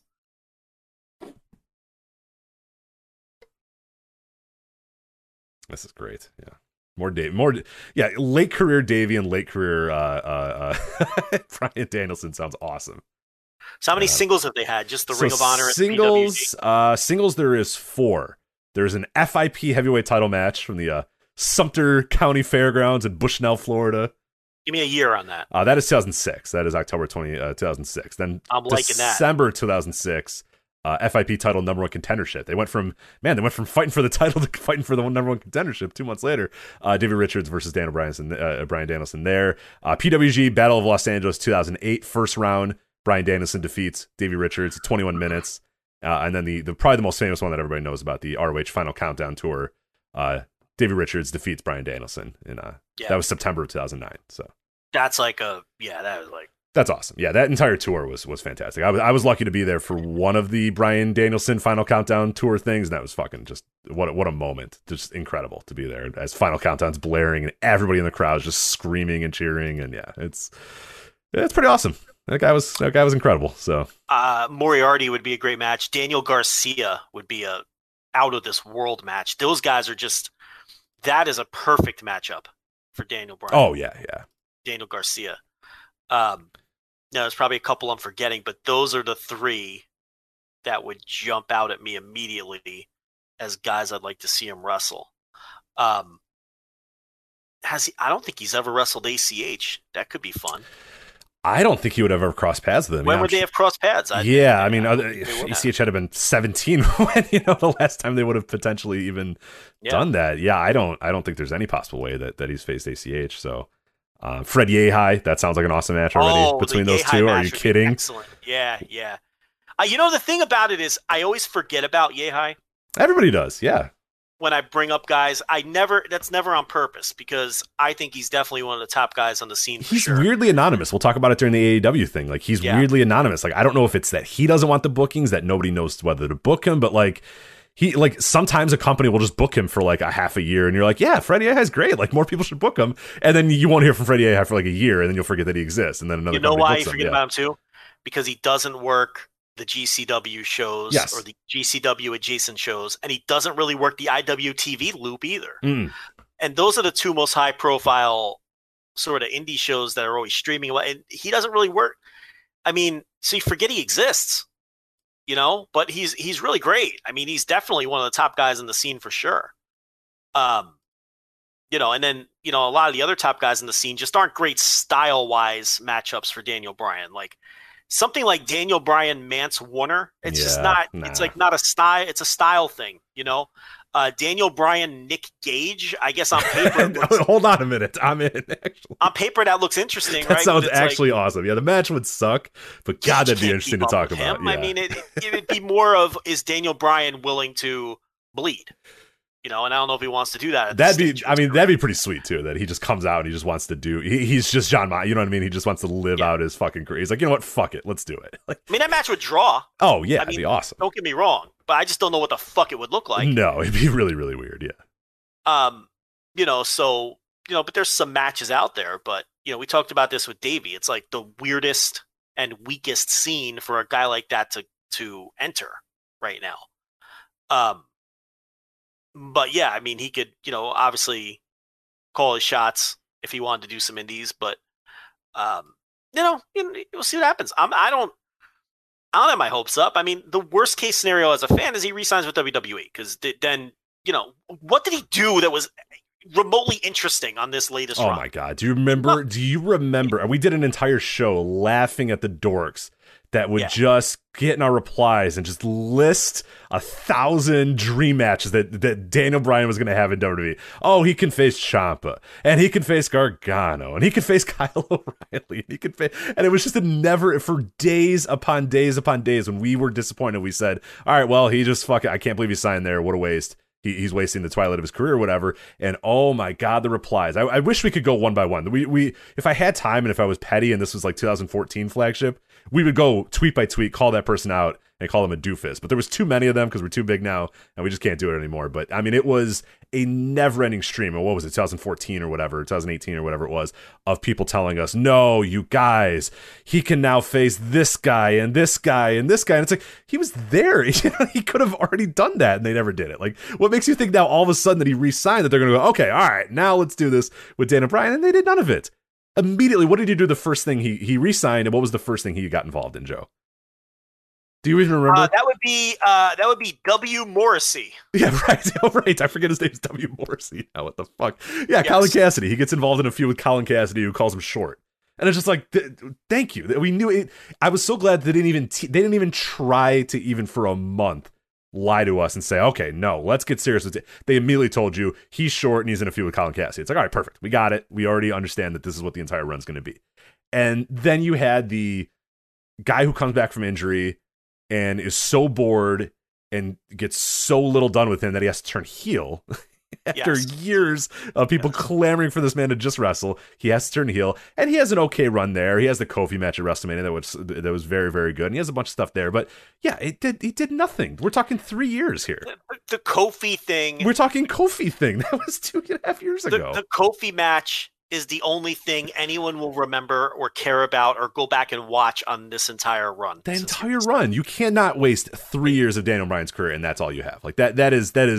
It is such an indictment on how terrible that company is that they had to turn him heel a couple months into his return when he was the hottest thing in wrestling when he announced he was coming back. You come out of the gate with Big Cass, and then you have to turn, and then the guy begs to turn heel. He had to lobby to turn heel because it was going nowhere. This is what I'm saying. They're not rich. They're not interested in him. They're not interested in pushing him. Okay? They're just interested in keeping him away. Okay, they weren't interested in pushing him when he was 30. They're not interested in pushing him when he's 40. So, that would be the least interesting option for a fan, because look at the last run, which wasn't interesting, and this one would be even less interesting because he's older, and the older you get, in theory, the less interested they are in you. But, these days it's almost an advantage to be. But the thing is, he's not like, Vince doesn't view him as a superstar from the past like he does someone like Edge. He views him as this guy who was like a nuisance who he had to push because he kept getting over stronger than his level of push. Whereas he sees these other old guys as, as stars from the past. That's not how he views Daniel Bryan, and that's not how an older Daniel Bryan would be viewed. So, yeah, whatever. Why would you ever want to see him go back? Yeah, the worst thing that anybody. There's just no. I don't respect your wrestling opinions if you think that the best route or the route that you would want or the route that you're choosing is for him to go to WWE. It's just There's people saying like, oh, but when he's older, then they push all the dynamic's different with him. No, he's not. He's not viewed as the right. They've never ever liked him. They've never wanted to push him. Jesus Christ, he entered the company and they had Michael Cole call him a virgin for a year and a half. Yeah. You know what I mean? Like this dork, what a fucking virgin. And then he gets over, and they spend the entire time trying to turn him heel while he's over. And then he gets over, and then they put him in the fucking Wyatt family. And then he gets over, and they say, fuck it, fine, put him in WrestleMania. And then he enters in a feud with Kane, and then he gets hurt, and then they go out of their way to not clear him and do everything they can to use him as an example in a concussion lawsuit, and then he finally comes back, and then he gets in a feud with Colin Cassidy, and they call him short, and then here we are. His 3 WrestleMania main events were all accidents. Right, because they had no other choice. They had to put him in the Orton Batista match, or fans would have revolted. Okay, they had to put him in the after spending 6 months trying like hell to make you not cheer him anymore. He got remember the endless stream of pay-per-views where he got fucked over and fucked over and fucked over, and then he fucking joined the Wyatt family. Like, you know, they tried everything. They had to put him in this year's match because Edge was such a flop, so they had to put him in that one. And the Kofi match, Kofi was an accident. It was supposed to be Mustafa Ali in the fucking Elimination Chamber match. Kofi wasn't even in, and then Kofi got over again by nothing the company did. Kofi got over because the fans just fucking decided to pick him. And that match was a fucking accident. So it's like they never were solidly behind. Look, they didn't treat him like a full-on mid-carder for his entire run. He was treated like a main eventer or what, but he was never a guy who they thought, we're going to build the company or even a brand around this guy long term. He was never right. that. So he's not Batista, he's not Edge, he's not Orton, he's not any of those guys that they've all at some point gotten behind all the way fully 100%. So yeah, I'll buy that. Like, you know, older guys that come back that were stars that they're going to push, but they never liked him. They don't view him like that. Right. They don't ever see him as that guy. Let this one sink in. This is a fact.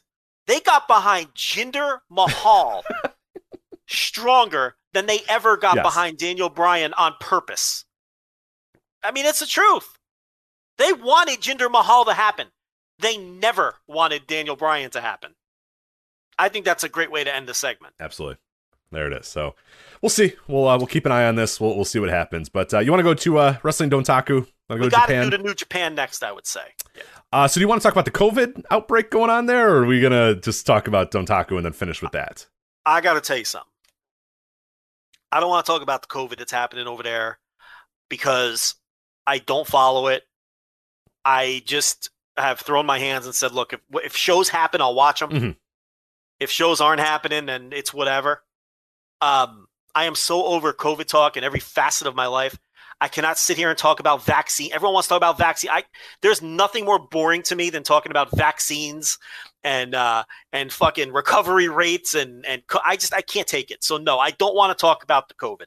So Japan's a fucking train wreck.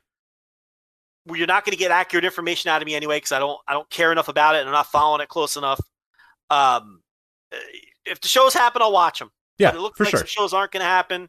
We've already had some more empty arena stuff with All Japan and some other places. We've had some companies cancel shows, Dragon Gate, New Japan. But do I want to sit here and have a detailed conversation about the state of Japan when it comes to COVID and what it's doing to wrestling shows? No, I do not. Yeah, I don't blame you. Yeah, so obviously, quite honestly, I don't think the listeners give a fuck either. Probably not. Yeah, night 2 of Wrestling Dontaku obviously got changed a lot due to a number of people getting put into safety protocols, and we do know that 2 New Japan talents did test positive. Have those names actually been public? We've been given the names, but I don't think they're public, and I'm not going to do that. I'm not saying them. We're not saying them. Okay. It's not our place. I just wanted to we should have mentioned this before the show, but I wanted to have this little, let's not say the names that we have heard. So no, 2 guys have COVID. They're quarantining. The other 4 from the 6-man tag, they're quarantining Kid and Uemura, I think, as well, because they were, I don't know. So they're quarantining. They were seconds, I believe, in that match, right? And I think that maybe that's the reason, or they were nearby, or they wrestled or something. A tag, yeah, or they wrestled a tag with some of them a couple days earlier or something. I don't know, but all I can say is the last thing we heard is that both of the people that tested positive are doing fine, very mild symptoms. So that's good news. But yeah, we're obviously not. Look, we can't confirm it anyway, and even if the people themselves told us that it was them, I don't think we'd say it on the air. That's not our place. But nor do I really want to be going out there naming names. So yeah, they did not release the names, and I don't really want to go through that because if we're wrong, not only did they not release the names of the guys who had COVID, they technically didn't release the names of the people quarantined. Right, you could do the math. I mean, yeah, you could see who didn't appear on night 2, and yeah, it's obvious who they might be, but yeah, they didn't say this wrestler, that wrestler, all are testing for COVID right now. So we'll see. Yeah, they didn't name them. I mean, you're smart enough to figure out who got pulled from the shows, but. I mean, New Japan told us themselves, hey, look, we're going out of our way not to even name who's being pulled from the shows. We know fans are going to figure it out, but, so, yeah. So, look, so hopefully, these are young men in great shape. So, the odds are good that they'll recover just fine. And it seems like they have mild symptoms at the moment. And hopefully none of the other, half dozen guys who are quarantining, hopefully they don't ultimately test positive at some point. But we've seen wrestlers from other companies. Look, Kano had it in a bad way. He lost like 10 pounds and he's still recovering. His body's still recovering. So Kano got it bad, and Zeus had it and he seemed to just recover quickly and he's fine. I'm sure I'm forgetting some other wrestlers who, where it's public knowledge that they had it, Japanese wrestlers, but those are two that immediately come to mind.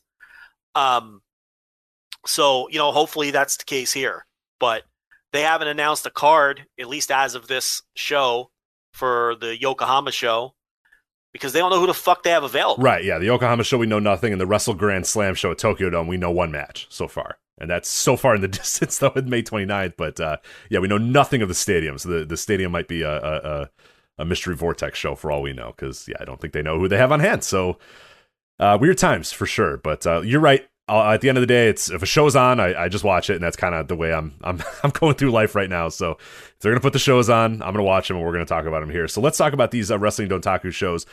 Joe, as I said, I only watched on night 1. I watched the semi-main event and the main event. Or sorry, I actually saw the last 3 matches of this night, so I can give thoughts on those.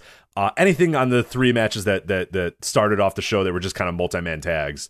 Anything that you remember from night 1 that's worth talking about for those first 3, multi-man tags? Yeah, I did note that everybody worked really hard. That's all I got. Yeah, there you go. I mean, no, they worked. I did think that people were working exceptionally hard in those tags to open up night 1. Okada in particular, who really doesn't try ever at all unless it's in a big singles match these days.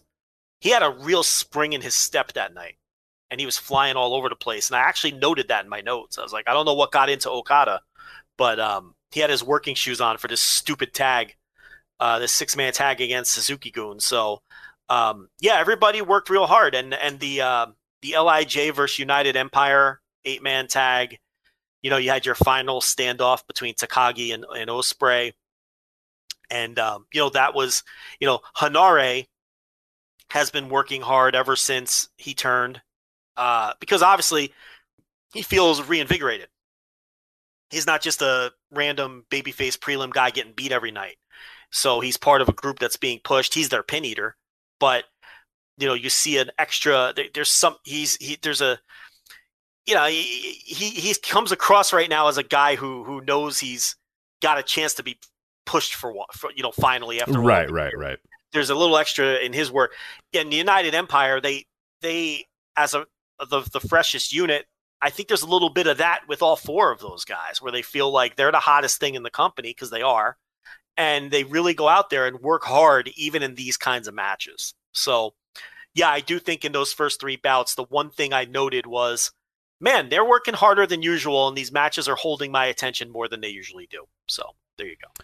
Then we had Zack Sabre Jr. versus Tonga Loa, and this was to determine if the Dangerous Techers were going to be able to get a tag team title shot. And Joe, Zack Sabre Jr. won, so thankfully, finally, for what I'm assuming is the first time ever, I'm not going to look it up, Dangerous Techers will face the Gorillas of Destiny with the IWGP tag team titles on the line. I, for one, cannot wait to see that battle between those two teams, Joe. So, yes, a fresh matchup between two fresh teams. You just could close your eyes and just imagine all the spots that they're going to do, all the things that they're going to do, all the pretzels Zack Sabre Jr. is going to put people in. My goodness, it's just it's titillating, Joe, that what we're going to see when those two teams finally finally do battle in a New Japan Pro Wrestling ring. So. Listen, you take away Will Ospreay and United Empire, and there is nothing happening in this company. Yeah, nothing. Speaking of, do you have anything else to add about Zack Sabre Jr. and Tonga Loa? No, I do actually. Other Did you than watch that, that match? Tonga Loa, yeah, Tonga Loa was good. This is gonna be my hot take for night one, but I thought it was the best match of the show. Of the three I saw, I would agree. It was the best match of the show. Oh, you didn't like Jay White Tanahashi either? Nah. I thought we might be able to debate it a little. Oh, I'm sorry. Yeah, no. I mean, your opinion's your opinion. But I thought Sabre Jr., Tonga Loa, I thought it was a good match. I thought it was like a solid 3.5 star match. Tonga Loa is one of the most improved wrestlers in the business. I mean, I never thought we'd get singles performances like this out of him. No, he was. I wrote about it in the book last year. It was for whatever reason when he came back from when they returned to New Japan after COVID or whatever. He's been like really good for no reason. Like I don't know why. I'm not sure what he did that made him good, but he just like tries really hard now and is really really good. And it's the gap between him and Tama Tonga, which we'll talk about here in a bit, is like, it's enormous. And I would have never thought that. I would have never thought the gap between these two would be as big as it is, but he's blowing Tama Tonga out of the water. He's so much better. And I don't know why. And there's like a clear line of like, he came back from the COVID thing and was just ready to go. So I have no idea why. I have no clue. I have no real reason to say why that's the case, but it's been going on for almost a year now where he's just been like good for some reason. And I don't know why. Listen, guys improve and guys get worse. Yeah. It's just, but, yeah, I thought the match was solid as fuck.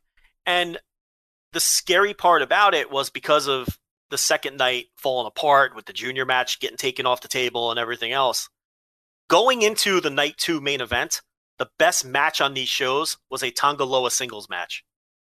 I was thinking about that as Will Ospreay was hitting the ring for his main event against Shingo. I'm like, if this match doesn't deliver, and what are the odds that wasn't going to deliver? And obviously it delivered fucking enormously. The best match on these shows is going to be a Tonga Loa singles match, which is really dark. Yeah. Crazy to think about, Yes. But it really was a good match. Like it's not even a matter of, well, it is kind of a matter of there was nothing else that was good, but it had it on merit too, because I really thought it was a really good match, well worked and everything else. Saber's been good, and Loa has really. When he first came in the company, I was like, he's in over his head and he's never going to be, someone who feels like he belongs here. And it's taken he became a competent tag wrestler for sure. He improved pretty quickly in that regard. But now he's a guy that you can trust in a singles scenario, which I never thought would have happened. Now we had a ladder match between Taichi and Tama Tonga, with the iron fingers put into a plastic bag. How third-rate did this look? This looked... I was embarrassed for New Japan when they put these fucking iron fingers into a plastic bag and put it above the ring. What are you guys doing? Rich, did you happen to watch Yano Evil in the... No. Okay, well, that made this match look like fucking Masawa versus Kawada. No. Well, I guess I have to watch it then at that point. Do I have to? Okay. Yeah, it's something you gotta see. But this was awful. I mean, oddly enough, the most interesting people in this match were Tonga Loa and Dookie. I mean, the run-ins and the stuff like that was more interesting than the match itself.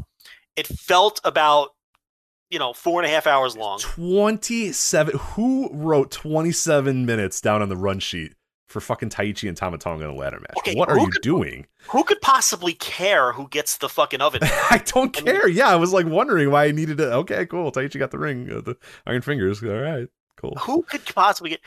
And it's like these guys aren't used to doing ladder matches, and I mean, I guess they could copy spots that they see in other places, but this wasn't even okay. A lot of times we come on here and talk about ladder matches, and they're good matches, but we're just tired of the concept. Right. But it's like, okay, they did a lot of risky stuff and it was good, but I just don't want to see them anymore, so I didn't like it. This was just bad. It was a boring ass match that had a ladder. It was just a boring match. Yeah, it was a boring match that featured a ladder. And the best bump was Dookie going through the ladder on the outside. Yeah, Dookie fucking ruled in this match. He was great because he came in with intensity and he took the big bumps that the other guys weren't really willing to or didn't really want to in this match.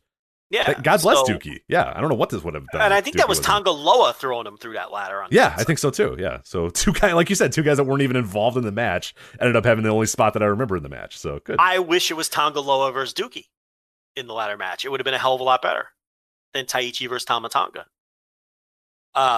No, it was not good. Yeah, it was like boring. a 2-star It was just boring match. as fuck. Yeah, it was just boring as hell. Nothing happening. Just the better forgotten, and nobody will ever remember this match other than to say, remember when New Japan did a ladder match and it sucked? Yeah, that's what we'll get. And then we had I get they're trying to be creative, and I appreciate it. I mean, they're the roster's down and they're trying different things. It just didn't work though. It just wasn't good. No. And then the main event, never openweight title match. Jay White defeating Hiroshi Tanahashi to win the title, become the first man to ever win the New Japan Grand Slam, quote unquote, the IWGP US, the IC, and now the heavyweight title as well. So he is now the new never openweight champion. Match goes 39 minutes, and they had a really good 15 to 20 minute match in them, but it was just so long. It just never got going, and it was just waiting and waiting and waiting. And yeah, the last 5 minutes are okay. They were solid enough, but God, when you're investing nearly 40 minutes and only 5 minutes have anything of interest in, I mean, it was just every Jay White match you've ever seen before. Tanahashi just kind of, I don't really want to criticize Hiroshi Tanahashi in here because I don't know what else he's really to do. But when you have these Jay White control periods and they go 30 minutes, it's just, I'm just sick of it. I'm done with it. I like Jay White in the ring. I like his style, but it's something that I mentioned a few months ago. I need to see the next step in Jay White. I need to see a little more. This is the Jay White that we're getting here is no different than the one we had 2 years ago. It's no different than the one we had a year ago. It's just I don't get what we're doing with this guy, and I he's really leaning into this sort of shit talker, slow it down, plotting, control period style, and that worked to a point, but it doesn't work in a 40-minute match. It just bores you to tears, and it didn't matter in the last 5 minutes that Tanahashi fired up. I just could not wait for it to be over, and then Jay White gets the Blade Runner, and yeah, there was some good stuff in the final few minutes, but Jesus Christ, 40 minutes of my life just wasted on this match that just bored me to fucking tears. You didn't like the limb work and then the payoffs at the end, and yeah. Look, here's the thing. This match was just boring as shit. It's just boring. It wasn't bad. It was a good match, but it bored me to fucking tears. So I guess it's not a good match. So I don't have long, complicated analysis here. They lost me, and they did not get me back. I was bored. And Jay White, he's very hit or miss. I like Jay White too, but he does miss. And this was one of his misses. Sometimes his shit really lands with me, and I like the way he works and the suddenness sometimes of where you never know when the finish is coming, and his methodical style does work for me. And then there's times like this where it's like watching this match was like sitting in a dentist chair. You're getting drilled, and it's just a horrible time in your life. Just sitting here trying to watch this match with a clap crowd, no less. Just wasn't good. It was boring.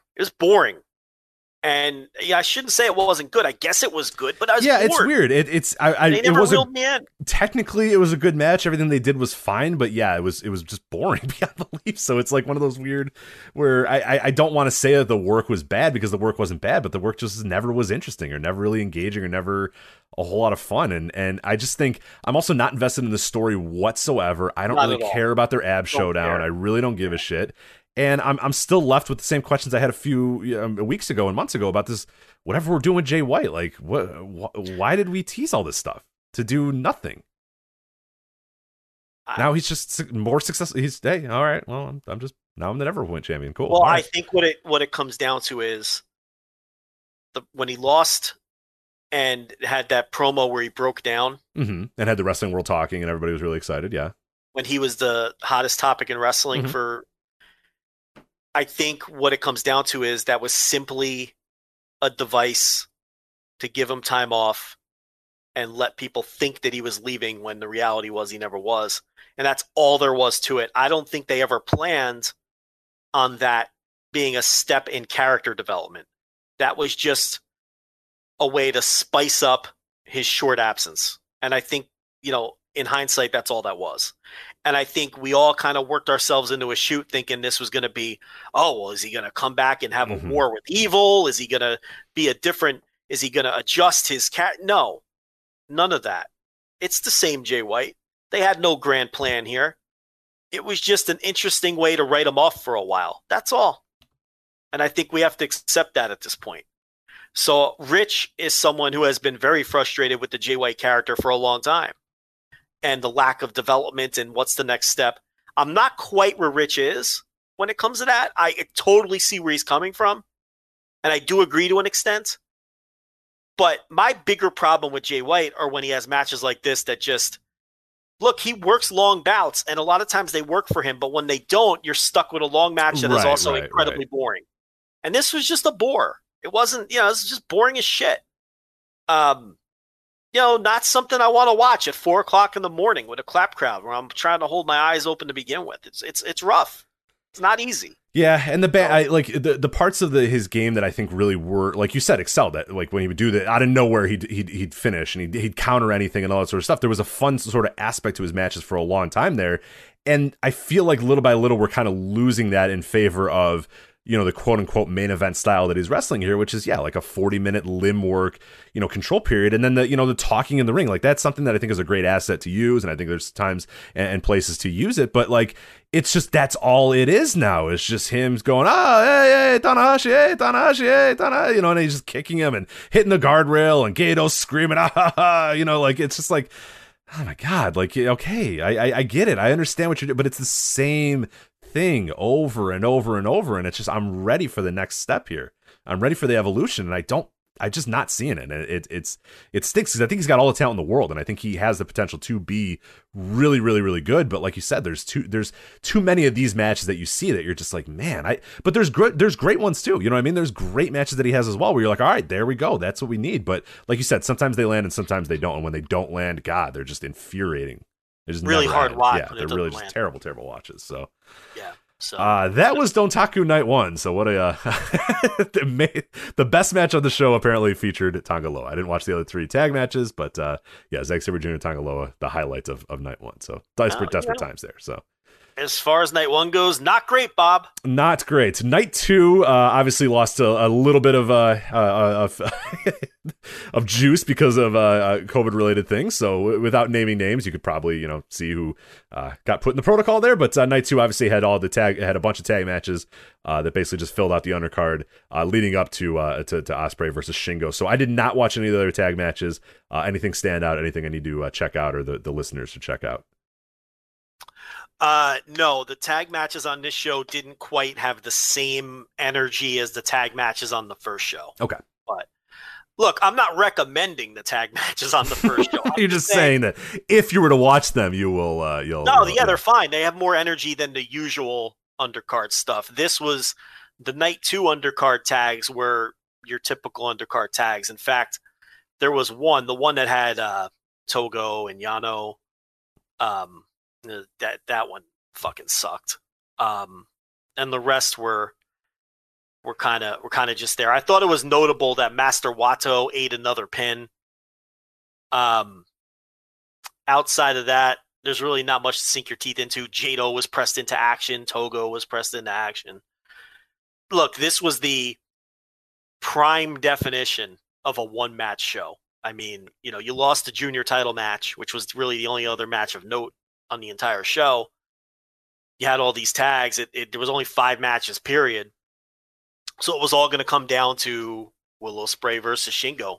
It was a one-match show. Good thing, because you had the IWGP World Heavyweight title here. Will Ospreay defending against Shingo Takagi. 44 minutes and 53 seconds. Just fucking great. I mean, just incredible work. You liked it a lot. I say this, like, I love this match. I thought it was really, really good. You liked it even more than me, so I am going to let you have the floor, and then I will talk. But this is your time here, because you thought, correct me if I'm wrong, this is the best match that these two men have ever had. Out of their 4, yeah. I mean, I've seen people say that they still prefer the Best of Super Junior final. Yes, I'm one of those as well. All right, here's why I would disagree, and I would put that one second. You disagree with my opinion. I would put that one second of the four, and I would put the New Japan Cup final third, and I think the G1 match would easily be fourth. But the reason I prefer this one is because I think it was more of a complete wrestling match. I think the Best of the Super Junior final was like the best possible example of a super athletic. I hate to use the term spot fest because that's not fair. Oh, that match was though. And that's fine. Like it worked in that. Those guys in 20 minutes did 10,000 things and it ruled. Every one of them ruled. But no, it's a spot fest match. It's fine. Yeah, but when you say spot no, fest, people have a negative connotation about it. Yeah. GCW scramble opener. And I they don't, think you know facade, what I mean? Yeah, they think a facade doing a fucking twisting plancha to 5 other people. Yeah, so yeah, I mean, I know you get it when I say that, but I don't want people to think that I'm calling it something along those lines. But it was a great fucking match and like a match of the year winner in a lot of places and contender in a lot of places and well earned. And I loved it. You know, we spent a lot of time bragging about it here, that match. But it was a Best of the Super Junior final style match, which is a different than a world heavyweight title style main event match, which is what they did here. So I thought this was a more complete match in terms of telling a story, telling a 4-match long story, because they did a lot of stuff that I don't want to call them callbacks because they weren't really callbacks, but stuff from the previous 3 matches that led to stuff they did in this match. And of course had the, exemplary top class, 2 of the best wrestlers, not only in the world, but maybe to ever live. I mean, is that crazy to say? And the performance you're going to get out of 2 guys like that. So it had all of that. Plus, to me, it was just a more complete match with bigger stakes and all of those things. So that's why I prefer this one to the Super Junior match. Does that explanation make sense to you? No, it does. Yeah. And that's, when it was over, that's the thing that I had is like, I think it's, in some ways it's, I hate that we have to do the comparison of, okay, which one now do you think is better or which one is better? Like, cause they're 2 totally different matches. You're absolutely correct. Like this match and the Best of the Super Juniors match. They're all great matches. Oh, they're all great. Yeah, but other than featuring Will Ospreay and Shingo Takagi, there is nothing that's similar to the Best of the Super Juniors and this match. Other than they call back some spots or whatever. But like you said, that one was a let's do as many spots as humanly possible. Just go boom, boom, boom, boom, boom for 20 minutes. Just absolutely do everything we can in 20 minutes. Whereas this one had a little bit more of a kind of a quote unquote main event match structure, more of a heavyweight match structure. And Will Ospreay is not the same guy that he was 2-3 years ago, and with Shingo Takagi to a lesser extent is not the same guy that he was 2-3 years ago, even though he's kind of eternal at this point in terms of what he can deliver. But like, yeah, they're 2 totally different matches, and it kind of sucks that at the end of this we're thinking, one of the thoughts is, okay, where does this rank? Where does this rank? Where does this rank? And it's just I'm of the mindset that I don't really.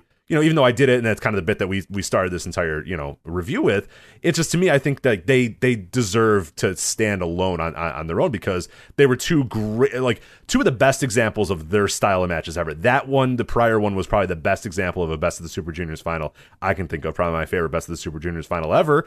And this one was right up there with some of the best, heavyweight title matches I've ever seen, in my life as well. And yeah, comparing them, apples to apples, I just don't love it because I think it takes away from both of them, where they both should stand on their own in some ways. Because this was tremendous. I mean, this was a really, really tremendous match. I mean, Will and Shingo are, you said it there, and I have no problem standing on that ground as well. 2 of the all-time greats.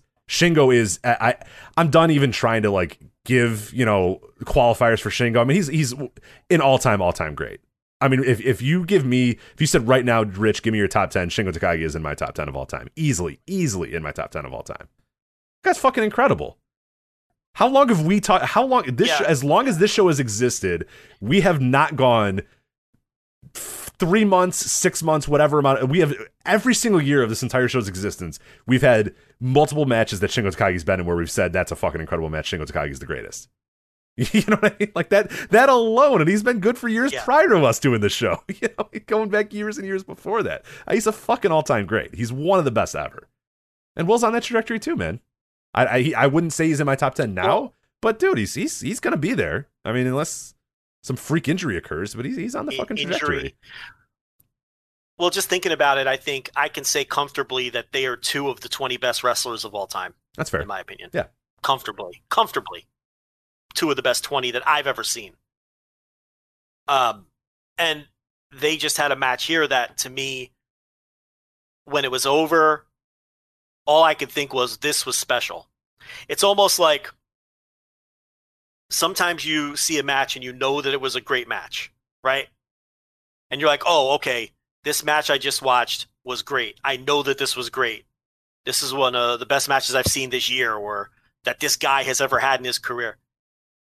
This was the kind of match where I watch it, and when it's over, I'm thinking to myself, this is better than all of the great matches I've seen. This was just a completely different level of great. This was something special. I believe this is one of the best heavyweight title matches I've ever seen. I think you just said the same thing. This is right up there with Tanahashi Okada matches. It was probably better than about half of them. I'm prepared to say that. And I'd have to think about some of the others. That's tough. I do need to sit down and kind of think about that a little bit. I think it's easily better than the first Dome match they had. There's about 3 or 4 where this match was easily better than the bottom 3 or 4 Tanahashi Okada matches. It's probably just as good as the next couple, and then I don't think I'd put it ahead of like my top 1 or 2. That I wouldn't do.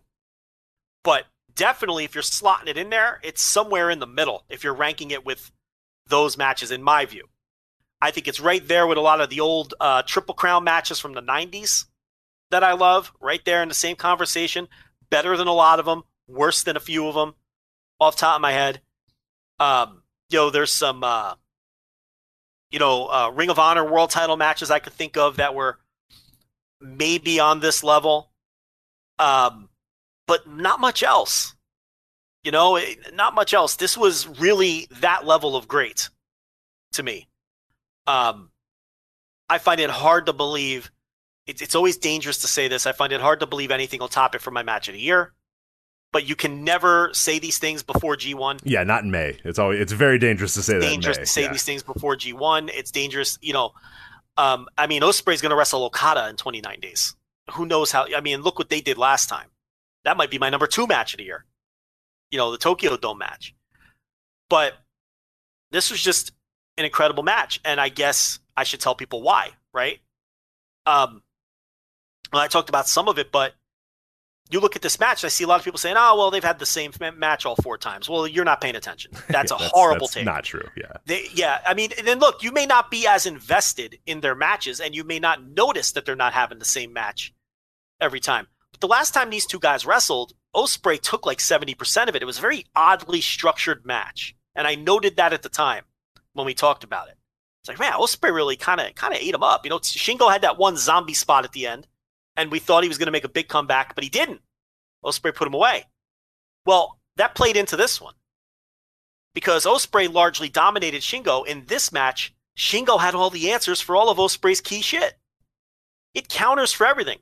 He was ready for everything, right? So he had that aspect of it.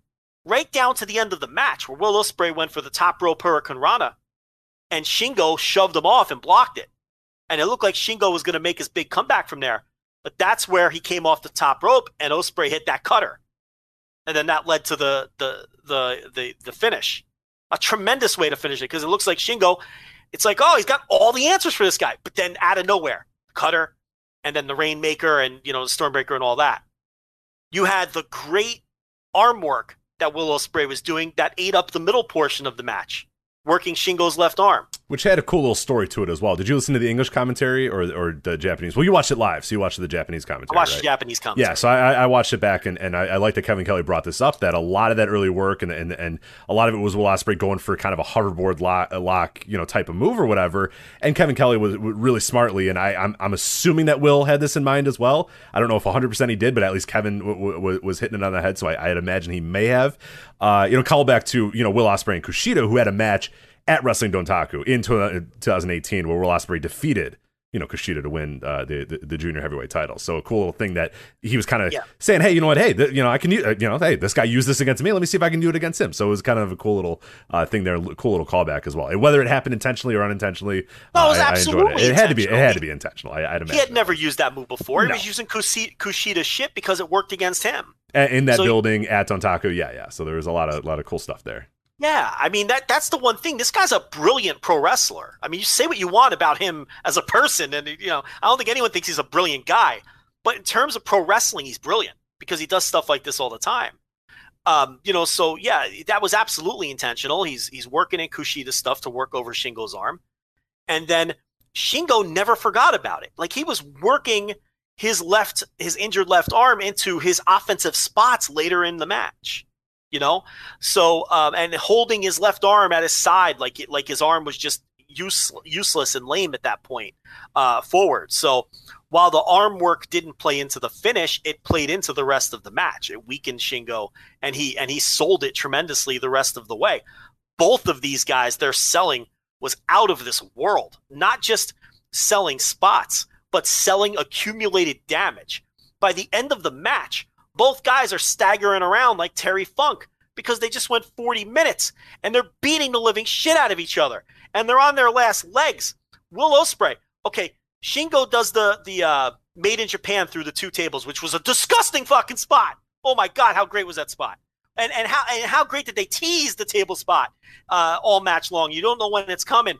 And remember, Shingo tried to give the Made in Japan on the floor in one of the earlier matches, and it didn't work out. Mm-hmm. And in this match, he does it off the apron through the table. Again, these aren't the same matches. No, and those tables fucking exploded. They exploded. So he gives him the Made in Japan through the two tables, which was an extension of the previous matches. Gets Will back in the ring, gives him another Made in Japan, nearly breaks his neck on that one. And then what does Will do? He sells like he's fucking dead. And you know that the reason he did that is because he knows the move didn't come off as cleanly as it should have. So again, this guy's such a smart wrestler, bell to bell.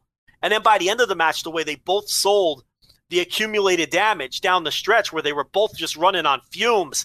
And Will with the desperation, I forget what move it was, where they did the double sell similar to the match before. And then it was just a matter of, who was going to be able to stand. And then let alone the fact, and then outside of all the wrestling psychology stuff that I loved, that I just talked about, just look at some of the incredible spots in this match. The Made in Japan through the two tables, the bump that Will Ospreay took off of that pumping bomber. Has anyone ever taken a bump that great off of a clothesline ever in pro wrestling? It was awesome. I mean, the error that he got on that, and just that spot. And all of the others that I can't even, the hidden blade to the front of the throat in the closing stretch of the match that, I audibly squealed and thought that Shingo was fucking dead when he hit. The hidden blade is the best move in wrestling.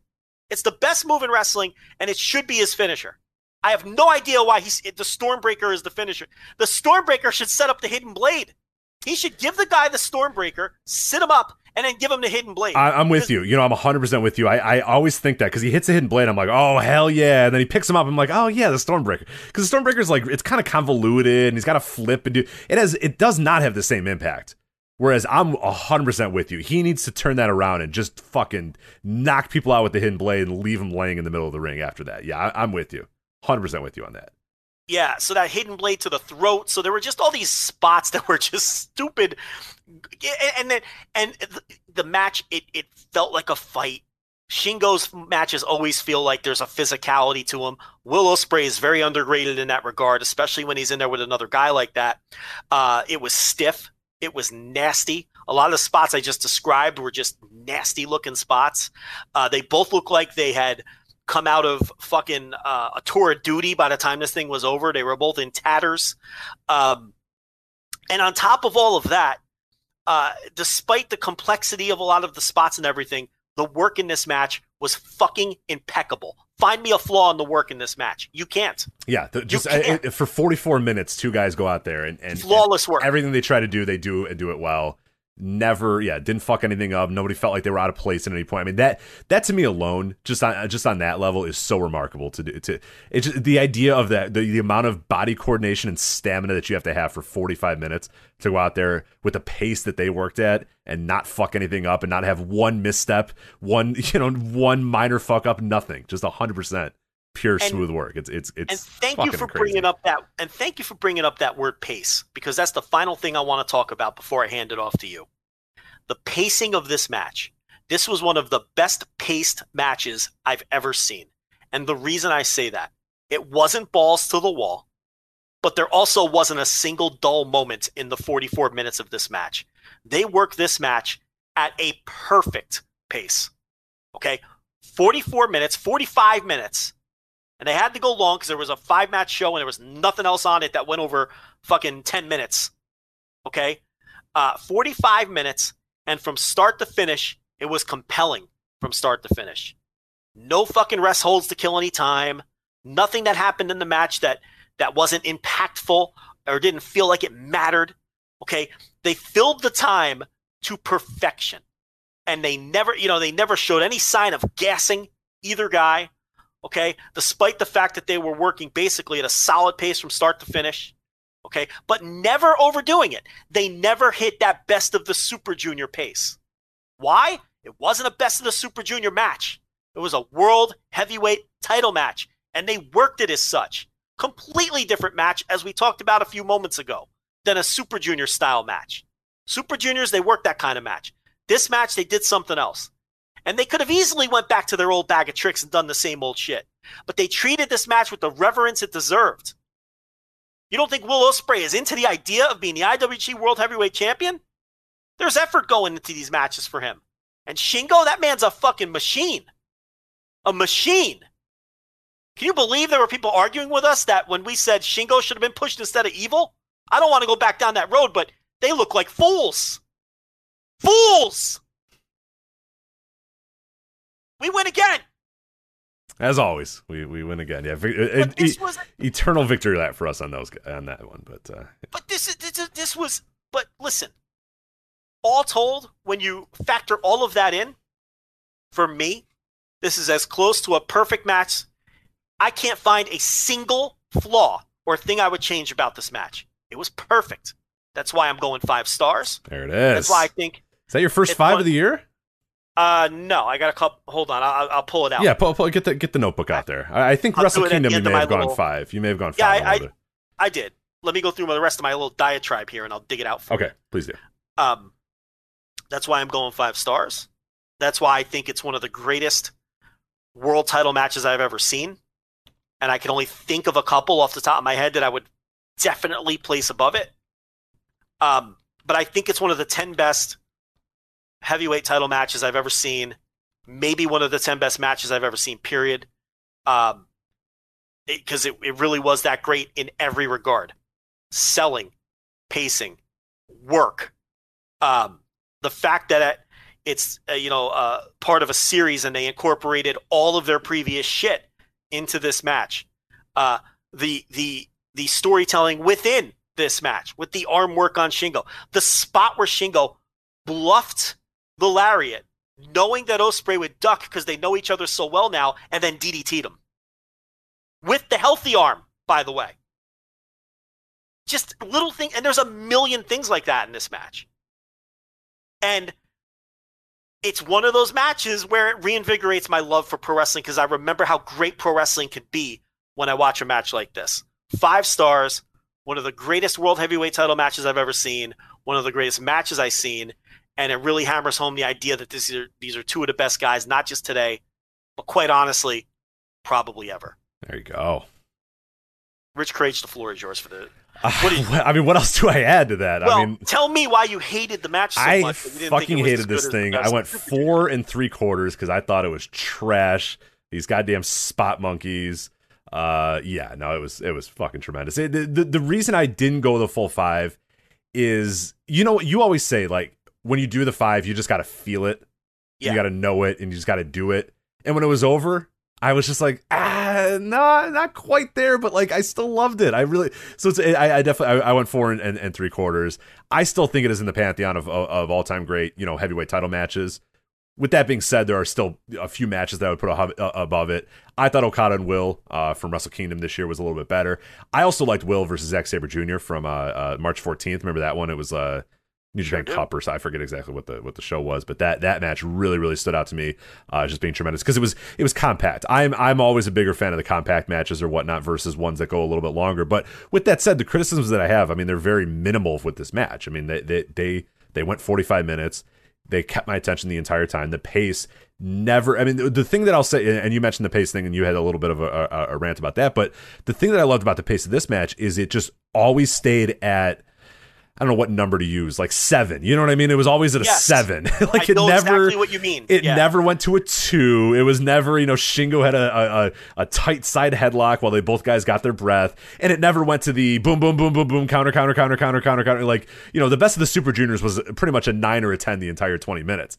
This match was a 7 the entire time, and that's fucking awesome. That's really hard to do. Like that, people don't understand how hard that is to go at 7 for 45 minutes. That's the point I was trying to make about why the pacing was so good.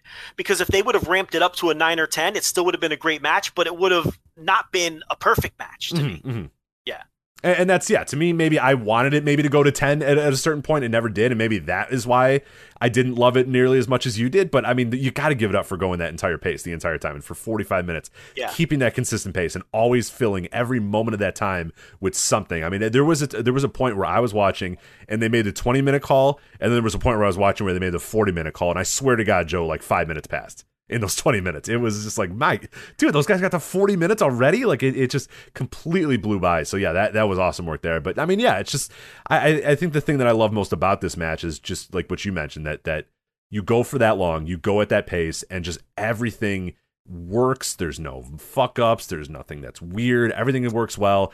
And there's a lot of cool callbacks. There's the Will Kushida stuff. There's Shingo and Will stuff. There's Shingo being fucking Shingo. And it's just, there was points too during the match. And I will say that they had you buying that Shingo could do it, that Shingo could have finally figured this out when, going in, there was almost no doubt in my mind that Will was going to win. And that's a testament to Shingo being great. It's a testament to those guys being great, is that there were points. Like you said, the consecutive Made in Japans, I'm thinking, fuck, maybe. Like, I mean, I don't think that they're going to do it, but maybe they are going to do it. And that still did hook me. And it was one of those moments too, where watching even a few days later, even knowing the result, your heart kind of stops for a sec. You're like, wait, I thought that Will won this, but I don't know. Is he going to kick out of 2 Made in Japans? Like, there's no way. And so there was a lot of stuff in this match too that did that. So yeah, I think a tremendous match. Obviously, I hated it with my 4 3/4 coward rating there, but yeah, just absolutely. If you have not watched it, go out of your way to watch it, and it will come up again at the end of the year for a match of the year countdown for sure. It will be in the mix. I don't know if it's going to win. I think there's some pretty good contenders already this year, but it's going to be in the mix. And I'm just looking at my my match of the year list here, my high ratings, and it's just it's all Will and Shingo. It's unbelievable. I have at this point, Joe, right now, 6 Shingo Takagi matches that I've given 4.5 plus stars to. 6. Yeah. It's Shingo and Hiroshi Tanahashi from January. Will Ospreay versus Shingo. Shingo versus Jeff Cobb. Shingo versus Okada. Shingo versus Will Ospreay. And Shingo. I double counted as Shingo versus Will Ospreay. 5 matches that I've given 4.5 plus 2 for Shingo. I mean, he's just unbelievable. These are the 2 best wrestlers in the world right now. Oh, and I'm not even close. It's not even there's nobody even in the same universe as that. I really do think that. I mean, Will Ospreay has the Okada match in front of him. And I have 6 Will matches. Sorry, I forget. So I actually have 1 more Will match than I had Shingo matches. There you go. Yeah, and he's got the Okada match in front of him, and he's got a whole G1 in front of him. I mean, whether you want to hear it or not, he's going to be the wrestler of the year. It's going to come down to him and Omega, and he has the better match resume than Omega. Omega is going to win the Flair Thez, and Ospreay will probably win Most Outstanding, or at least deserve to win it. Mm-hmm. But the people who don't vote for Ospreay, or who ethically don't want to vote for him, that nonsense, they'll probably vote for Shingo. I don't see how you could vote for anybody else. To answer your question earlier, I have 2 other 5-star matches this year. Okada Ospreay from Wrestle Kingdom and Shingo Jeff Cobb from Wrestle Kingdom are my 2 other 5-star matches this year. And then you look at 4 3/4 and see if you can identify the trend. Tanahashi Shingo from January 30th. Yeah. 4 3/4, none in February. March, it's Will Ospreay, Zack Sabre Jr., the match that you just brought up a couple minutes ago. Will Ospreay, Shingo from the New Japan Cup. And 4 3/4. And then this match here. So what's the common theme with every match I have at 4 3/4? It appears to be Shingo or Will Ospreay involved, yes. Yes. So, I mean, very much mirroring your opinion here that, you had 6 each for them or whatever it was, 4.5 or higher. And I have something like 4 each at 4 3/4 or higher for those two guys. So yeah, they've been the two best wrestlers in the world, I think. I don't even know. I mean, if we were trying to come up with a third guy who would challenge one of those two spots, I don't even know what direction you would go. Yeah, there's Phoenix a lot of... has been very good, but he hasn't had matches at this level. Mm-hmm.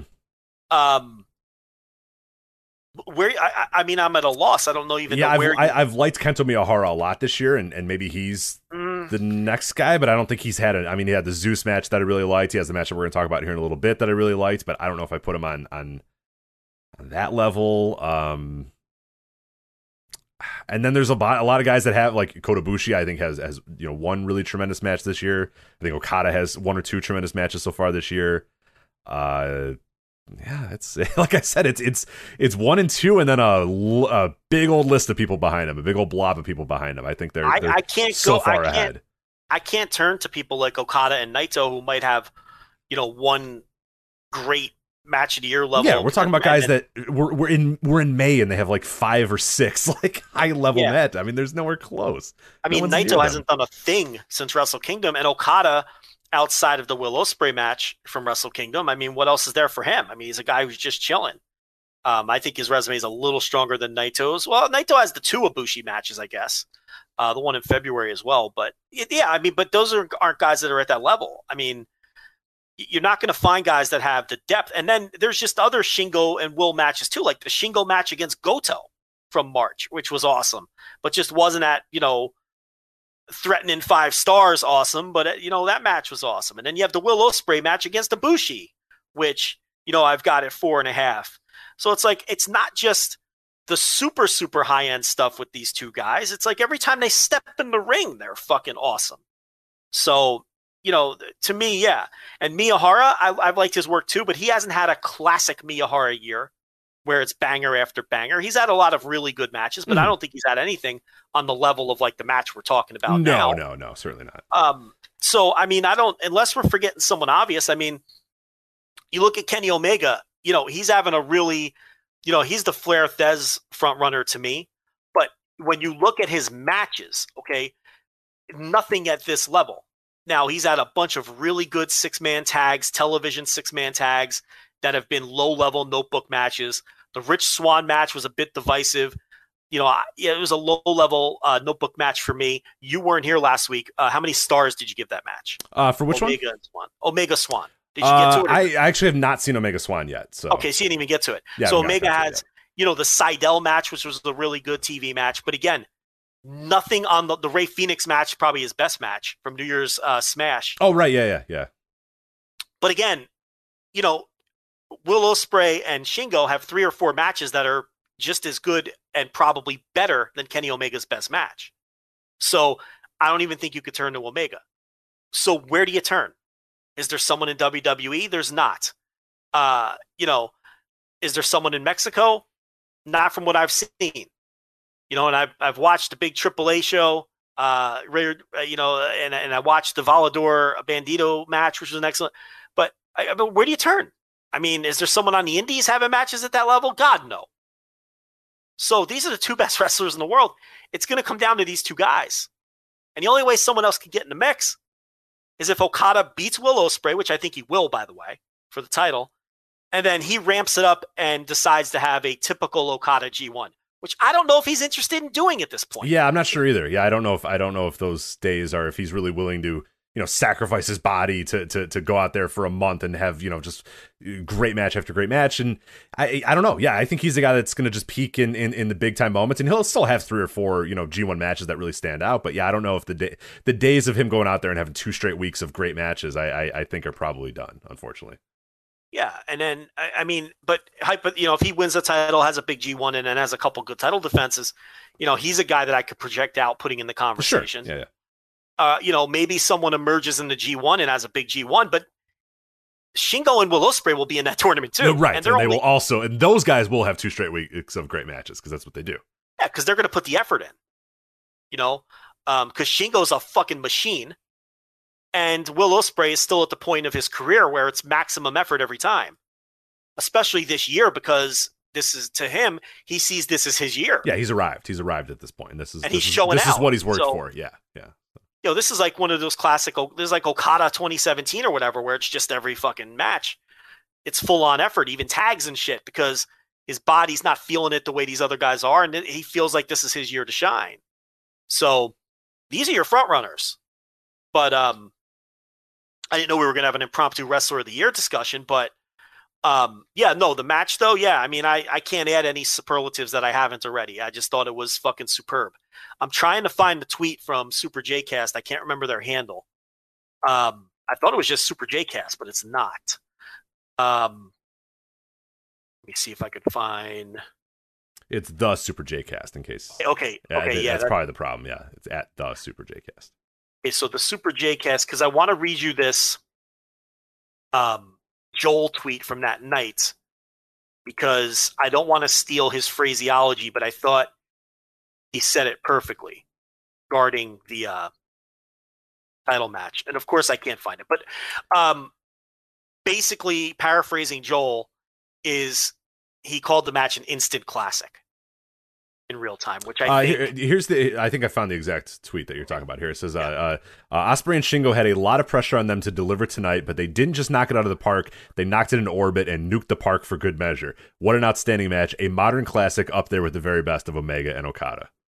Yeah, there you go. I like that they knocked it into orbit and nuked the park for good measure, because that's what Shingo would do for no reason whatsoever. Yeah. He's a fucking maniac. He would... but that was my feeling in real time too, that I just witnessed a modern classic. Yeah. And he brings up Omega and Okada, and that's the final point that I'm going to make. These guys have had 4 matches now, and I think with this match, they have now entered the pantheon of the greatest in-ring rivalries of all time. And I know that probably sounds like a heavy statement too, but I've got 2 of their matches at 5 stars and another at 4 3/4.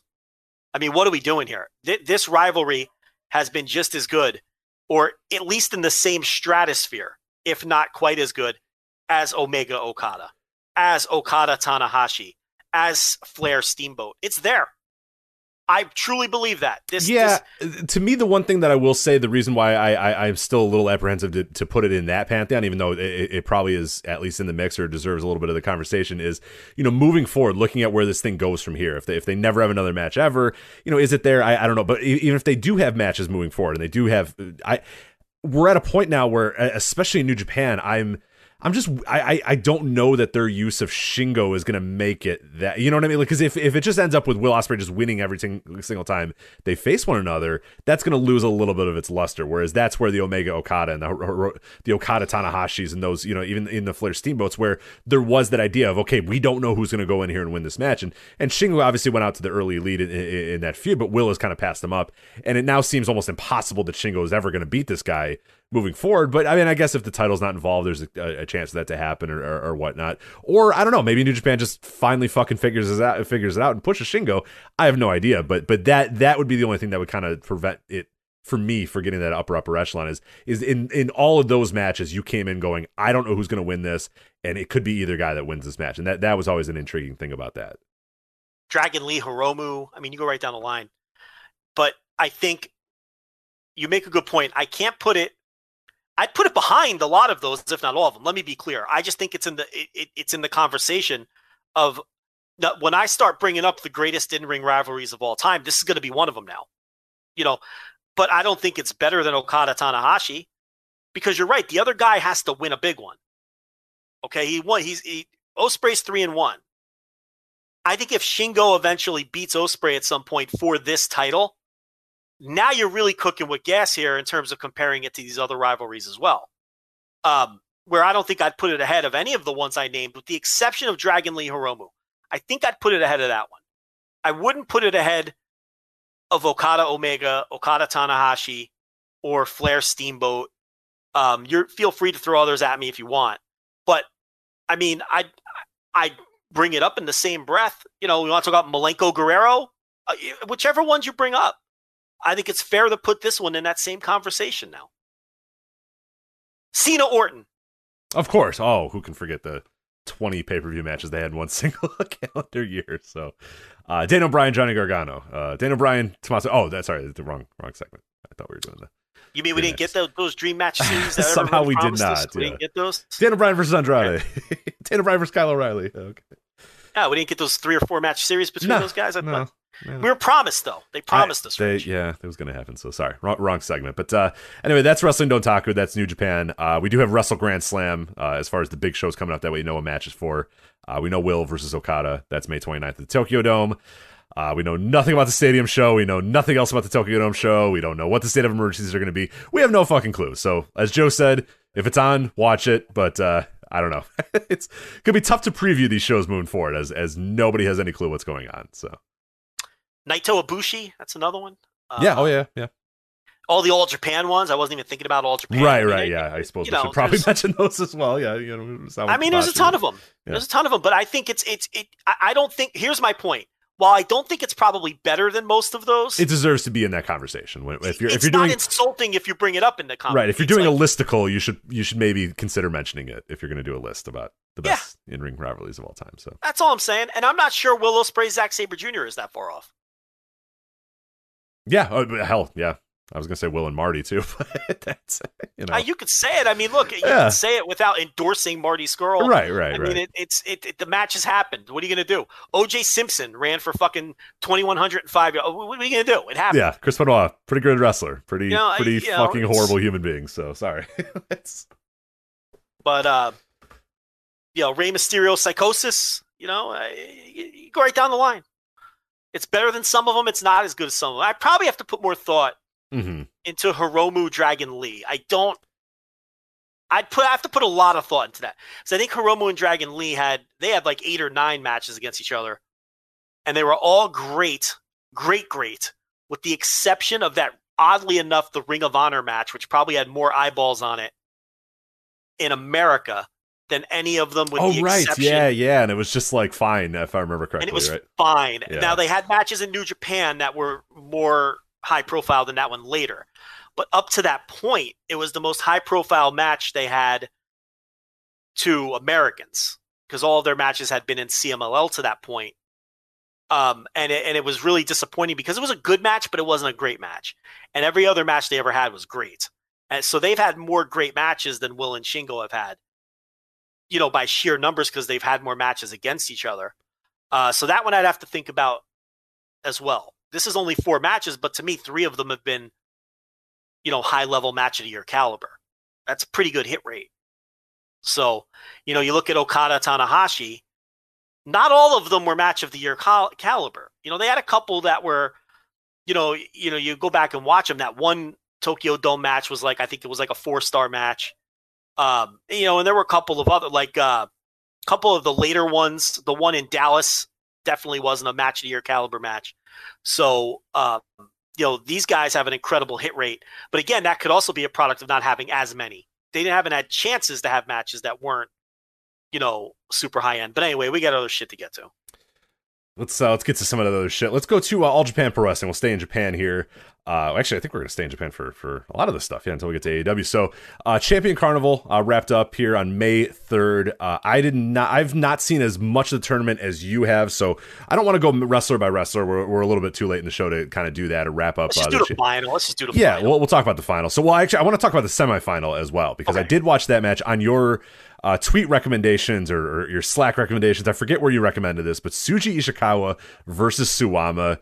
2 guys that I have not been interested whatsoever in recent years. They went out there and they fucking had a great match, man. That meant nothing. This match meant nothing in the actual, pantheon of the Champion Carnival. It was all about that final match between Jake Lee and Kento Miyahara. But those 2 dudes went out there and worked their asses off. I thought this was awesome. This was really, really fun. Oh, I thought you meant you wanted to do the night before. You meant the semifinal match of the final. Yeah, sorry. Oh, yeah. No, yeah. I figured we were talking about the show. Yeah. No, I loved Ishikawa Suwama. And how good was that? That was so good, though. That was both guys working their asses off. I did not expect that either. I mean, they went balls to the wall and just beat the fuck out of one another. I liked it better than Miyahara Jake Lee. Interesting. I don't know if I'm there, but it was close. It was close. I think I'm by myself, because if you look at Cage Match, that's not the case. And let me pull up Grapple. But I know that on Cage Match, the Lee Miyahara match was higher. So I think I'm alone in that take, but sometimes you're going to be, you're going to have the brave lone take. Let me see. Yeah. So Jake Lee Miyahara on Grapple is 4.36 and Ishikawa Suwama is 3.88. So I will be the lone wolf on this, but yeah, I went 4.5 on Ishikawa Suwama. I thought they fucking killed each other. It wasn't, it was a similar style of match, but I don't think quite as well. Fujita Sugera from the Noah show was similar, and they're about the same quality. I don't know which one I prefer, but I definitely liked it better than Miyahara Lee. I guess we'll talk about that match in depth as well. But yeah, these two guys just went out there and killed each other, and I think that Suwama had a better carnival overall than he has had title reign. I haven't liked his title reign. That's fair. Yeah, of the matches, I haven't seen all of them, but of the matches I've seen, he's definitely delivered on in the carnival for sure. He was rock solid in the carnival, Suwama. In fact, if he's not my MVP of the carnival, he's no further than number 2 behind Miyahara. Because Miyahara had the Yuma Aoyagi match, which was great. The Jake Lee match, which I thought was very good. The Zeus match. But Suwama, I mean, I love the Ashino match, and I really love this Ishikawa match. I thought this was the best match of the whole tournament. So Suwama would probably be my number 2 guy. And if you would have told me that coming into the tournament, I would have laughed at you because I think his title reign has been shit. I haven't liked it at all. He's looked like a guy who's way past his prime and everything else. But this match fucking ruled. I'm surprised you really liked it too, because I feel like I'm the only guy. Like, everyone thinks it was pretty good, but I think it was great. Yeah, it's just 20 minutes, and this was the match where I made my declaration. And Joe, I want to put this by you too to see what you think. I watched this match, and obviously this was done in Cork and Hall, and because of the state of emergency, there was no fans. And when this match was over, I made an official declaration. I did not tweet it because I didn't really want to do the arguments or whatever, but I made the official declaration that I prefer no fans over clap crowds. In the super small buildings, I completely agree. The atmosphere is so much better. Because you don't have that mental block of why aren't the fans cheering? Yeah, there's this weird thing where you see fans in the building and they're not cheering. And also the claps are just... I've gotten really sick of the clap. I kind of hate the clap crowds now. Like when they initially started, it was like, hey, cool, some energy, let's go. But now it's just like the sound of it just drives me nuts. It makes my ears bleed when there's just a bunch of people clapping really fast. And it's just constant clapping. It just becomes too much. Especially in All Japan had a few, shows in these really, really small buildings or whatever. And yeah, you hear like 10 people clapping and they're right next to the camera. They're right next to the microphone. It just drives me up a fucking wall. And I like the no ring or the no fans a little bit better because I think the wrestlers wrestle a little differently. They understand that they're wrestling in front of nobody. They know that they have to kind of fill those gaps a little bit. The production I think is a little bit better because they don't show the crowd. They zoom in, they keep it really low. And then what they do in All Japan, and All Japan honestly is probably the best at the no, quote unquote, no fans, is what they do is they'll have, the wrestlers go out to the crowd and the wrestlers make just as much noise and better noise than the fucking clap crowds would have. You know what I mean? They're out there hooting and hollering and yelling and stuff, and it works better. And then Sushi Shikawa and Suwama just go and beat the fuck out of each other. You hear everything they do. You hear all the in-ring action, and yeah, it's perfectly okay. So I officially declared at this moment that I much prefer having no fans over clap crowds. So I'll be more than happy when we get actual crowds that can actually make noise and cheer and stuff. But I'm kind of done with clap crowds for now, and kind of hope they go away because it's just, and it also avoids the. Oh, they were clapping much faster and louder for this. They must have loved it. It's just like, oh, how do you know? They're just clapping the same for everybody. I don't know. It's so dumb. Yeah, I think I think you're right, and I think it really is even more apparent in the smaller buildings. Like that first ring when they had their empty no fan show. The thing with the clap crowds is what I do, and I know it sounds weird. I turn the sound down to almost nothing, but not completely off. And what that does is it still gives you the commentary. It still gives you the ring noises and the ring sounds. And you could hear the claps, but because the sound is down, I guess there's just some kind of mental thing in my head where my brain registers that as pops, as opposed to when I have the sound up and it's just very obvious that it's just polite clapping. It's weird. It works for me. It's hard to explain.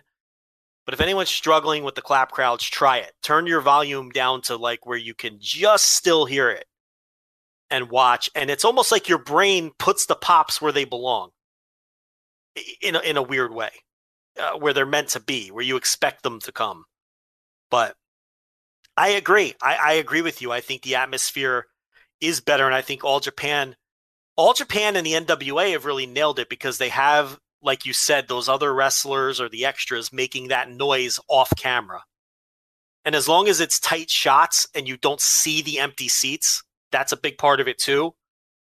It just sounds like a small room setting. And you know, the NWA Power shows, they have the same feel as they had with the full fans. Right, right.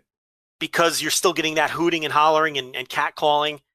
And that was kind of the feel of these All Japan shows with no fans. The clap thing, and again, I understand why they're doing it. I'm glad, fans can go, and I'm glad that they can be there and do stuff or whatever. But like, it's one of those things that, we a term that we heard last year a ton during COVID, for wrestling, for baseball, for anything, is it's like, it distracts you from what's going on in the world. And like the clap crowd's just making me more evident that we're in a weird, whereas the no crowd, it's just like, you know what, this two dudes going out there and fucking wrestling in a warehouse or whatever. Like I could buy that more than this crowd of 5,000 people are making very weird clap noises and stomp noises. Like, what I mean? It distracts me more that they're clapping and making noises versus just being in the ring and wrestling in a warehouse. That just, I don't know. It's interesting. I never thought I would get to that point because I was so ready for us to have fans again. And, now that we're 6-7 months or half a year, whatever the hell it is, into the clap crowds, I'm bored of them. I'm just ready to get to the next step with it, or just have no fans for a while until we can finally get to full fans. But anyway, that was Tsuji Ishikawa and Suwama. And let's talk about the Champion Carnival main event, which I appear to have liked a little bit more than you. Jake Lee defeats Kento Miyahara. So before we talk about the match itself, Jake Lee, the big moment for him, Jake Lee finally, he turns heel earlier in the year, gets kind of the first injection of personality into his character for what felt like a long time coming. And now he's your Champion Carnival champ, winner. He defeats Kento Miyahara in the main event. I like the match a lot, but what do you think of Jake Lee winning the Champion Carnival? Right time for him to do it? I mean, that seems pretty obvious, but I'll ask the question anyway. No, yeah, look, for my personal taste, I wanted Miyahara to win, and I'd like him to win the title because I think he's the best and most interesting wrestler in the company.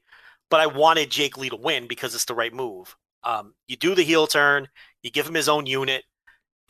Just fucking do it. Okay. And he needs to win the title. Just go all the way with this. This is really the perfect time to do it too, because if you're going to have no fans or you're going to have limited fans, right, it's less risky to do it now because you can sell fucking 200 tickets to these buildings. And then maybe when the crowds come back, because he's been on top the whole time, maybe he'll be over enough to sell to you. Find out then, so this is like the perfect time to experiment and go with someone instead of crusty old Suwama, where you know what you have. He's never going to be a breakout guy. He's on the back end of his career. To me, this is all wasted time with Suwama having this long title reign. He's fucking Suwama. You know what you're going to get. He's never going to be a difference maker. So do the move, put it on Lee now and present him as a top guy during these COVID times. And then maybe when you're out of COVID, people will just see him at that level, or maybe they won't. But it's fucking time to try. Yeah, you went through the whole turn and everything else. Just fucking do it, man. People seem to be down on his work in this tournament.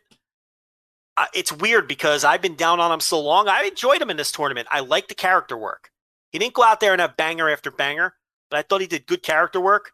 And I thought he had a good match here when he needed to. My one critique of this match is because he's a heel and he had the long control period.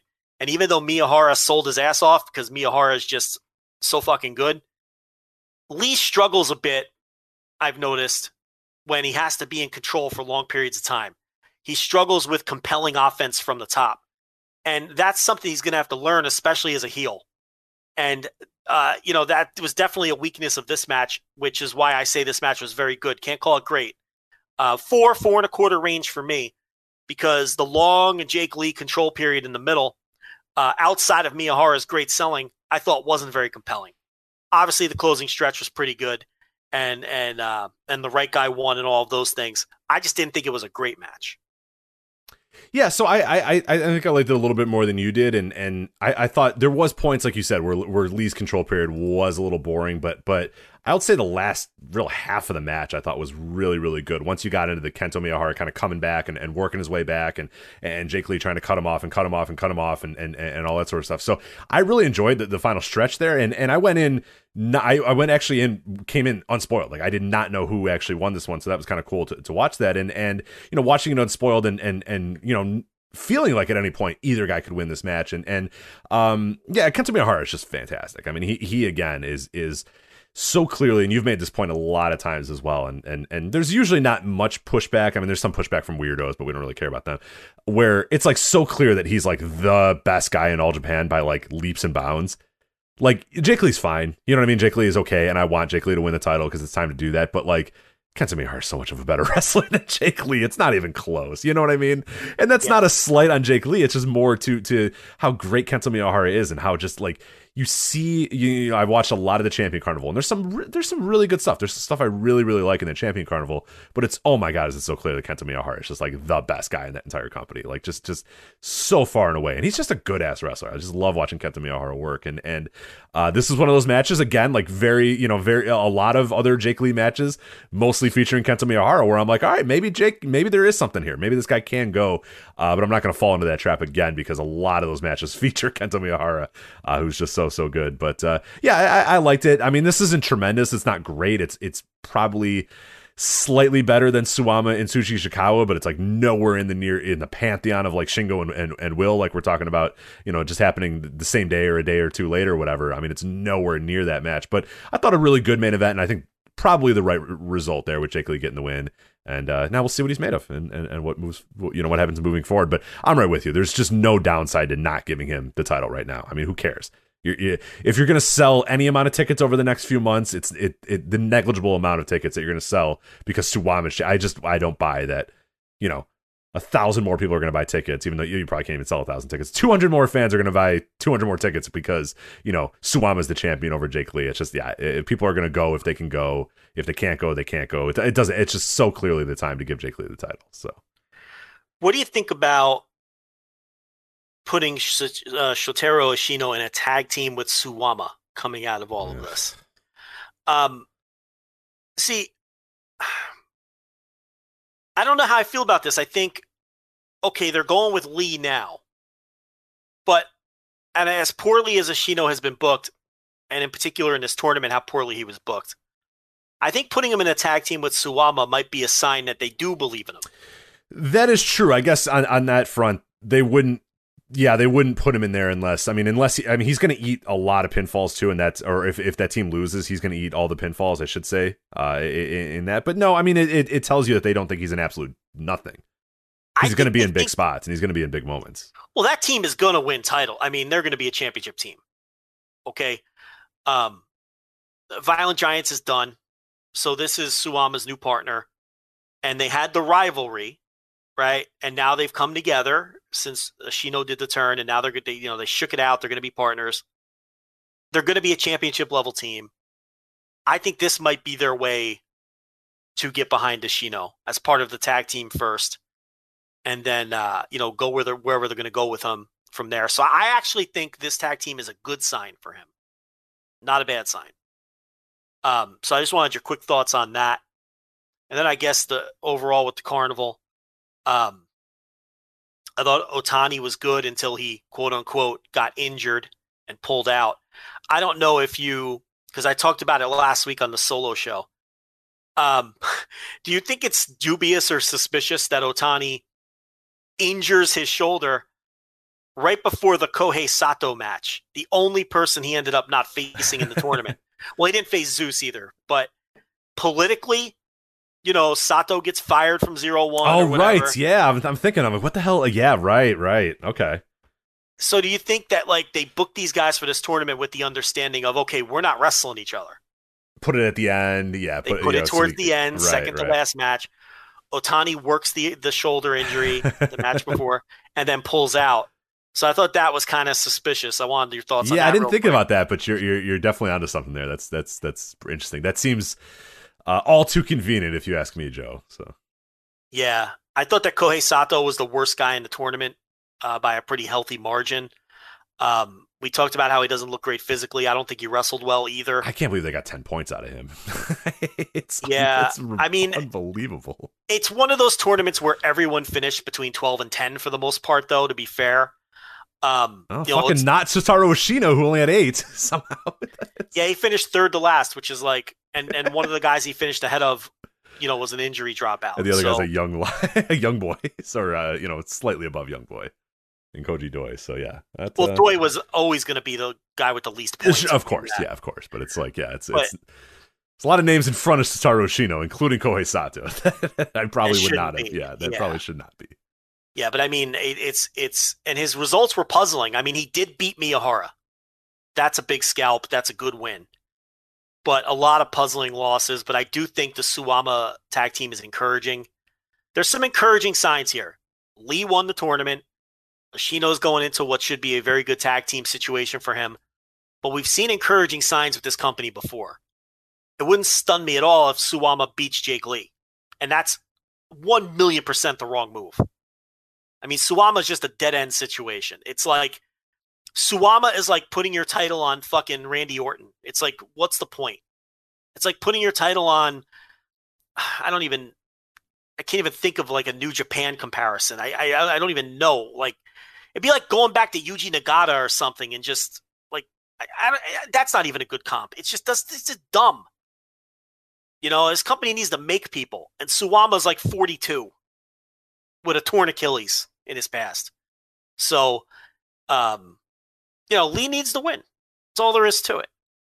I don't know if you bothered watching, but the Strong Hearts 6-man, it's like you watch Strong Hearts and they're just... I try not to. It depresses me too much. Rich, with the exception of Miyahara, and I'll listen to an argument for Zeus, Strong Hearts are better than anybody else on this roster. Like, they're the best wrestlers on the roster outside of Miyahara, and Zeus when Zeus is trying. I think that's the best way to put it. Sometimes Zeus is like, you could tell he doesn't give a fuck. But, outside of that, I mean, I watch these guys in this 6-man after watching this whole tournament and watching this whole roster, and it's like, oh, these guys are just a level above the people on this roster. They just are. Ishikawa and Suwama on the downside, and there's good wrestlers on this roster, but they're not, your Yuma Aoyagi's who I like, but he's not on the level of Lindemann and T-Hawk. He just isn't. Your Iwamoto's. I mean, I'm not saying there's a lot of good, but not a lot of greats on the roster. Yeah, it's a solid roster, but a roster that's definitely lacking in top dudes. Yeah, like watching Strong Hearts work in that match. It's like when we always talk about. It's like watching a guy on an indie show who's clearly the best guy on the show. Like that's what it came across like. But they're gonna go fuck around in Gleet or whatever fake promotion they're gonna go fuck around in, and it's just there's the iPad promotion that they're in. Do you ever see that one? I think we follow. Yeah, they stream at 5 a.m. on Shima's iPad. It's like on like something called Twitcasting or something, and it's like, what are you doing? Stop! We're in like call a number. You know what I mean? Like El Lindemann, like just call a number. Somebody's here to help. Like it's okay. You don't have to do this. It's like.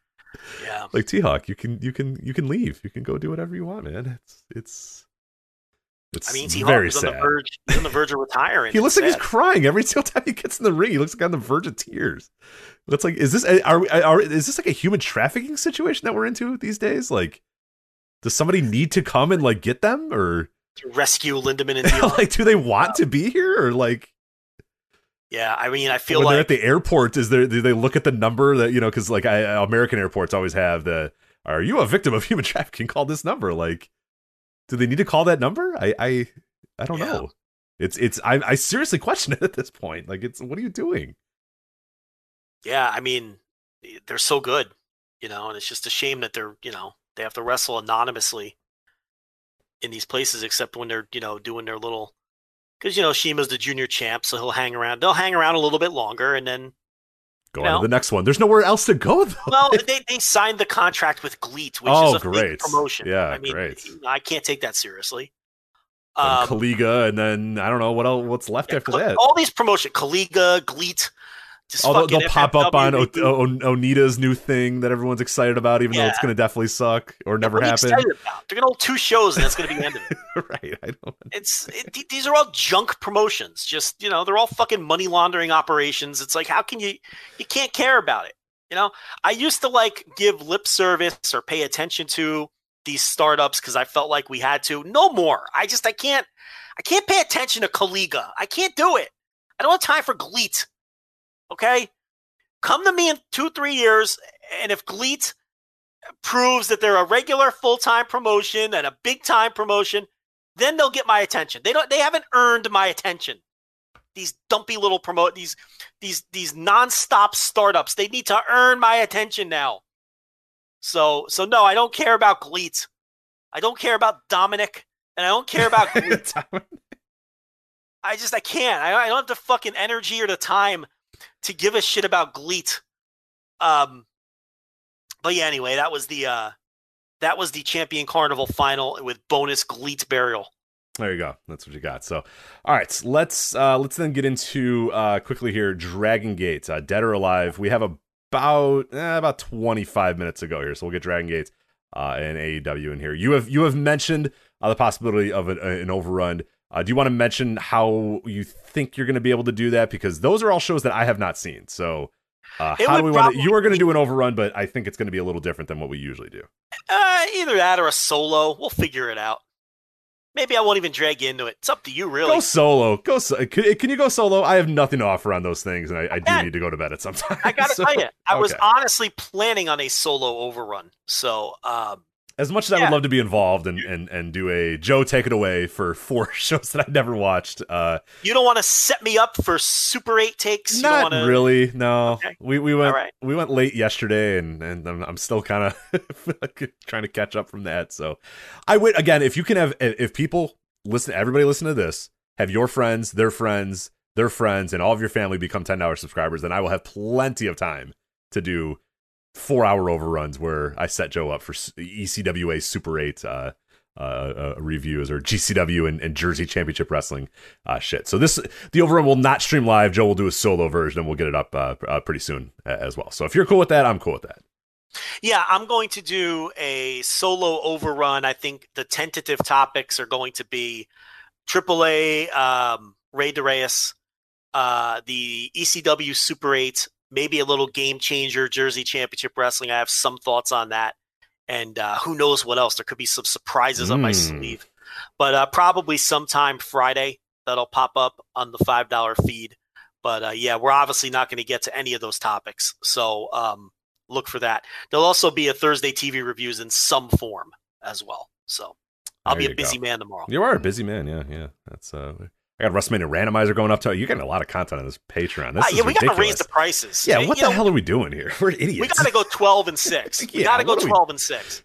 You know, the only thing stopping me from going 12-6 is then we have to go back and change all of the prices on every post we ever did. So yeah, that's such a pain in the ass. Yeah, we're still trying to do that with the $10 thing, and it's still a fucking train wreck. So yeah, I guess. Yeah. I guess we'll keep it to 5 to 10 now. So. But this is stupid. Have your friends do it so I can quit my damn job and do this stuff full time. Anyway, Dragon Gate Dead or Alive, that happened on the 5th. We have a review up at voicesofwrestling.com. Case Lowe's incredible Dragon Gate reviews. This one, no exception. Also, the Open the Voice Gate podcast. If you want extended thoughts about Dead or Alive, they recorded, I think, the same day, the day of Dead or Alive 2021. So really good stuff from those guys there, the Open the Voice Gate crew. But Joe, real quickly, we'll go over this show. Did you see everything on the show? I saw the whole show. Okay, so I think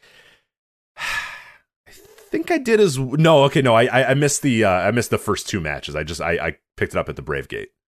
So I can do them quick. Yeah, Ben K, Bakotomo Dragon, Ho Ho Lund versus RED. So they did a great finish. Ben K and Big R Shimizu did their old tag team finish. Little foreshadowing, possibly. Okay, all right, yeah. And the match. So. Look, the Buku Timu Dragon thing is starting to wear out its welcome. So was that a little foreshadowing that those two guys might be teaming again? Or was it just them having some fun in, a pre-show opener?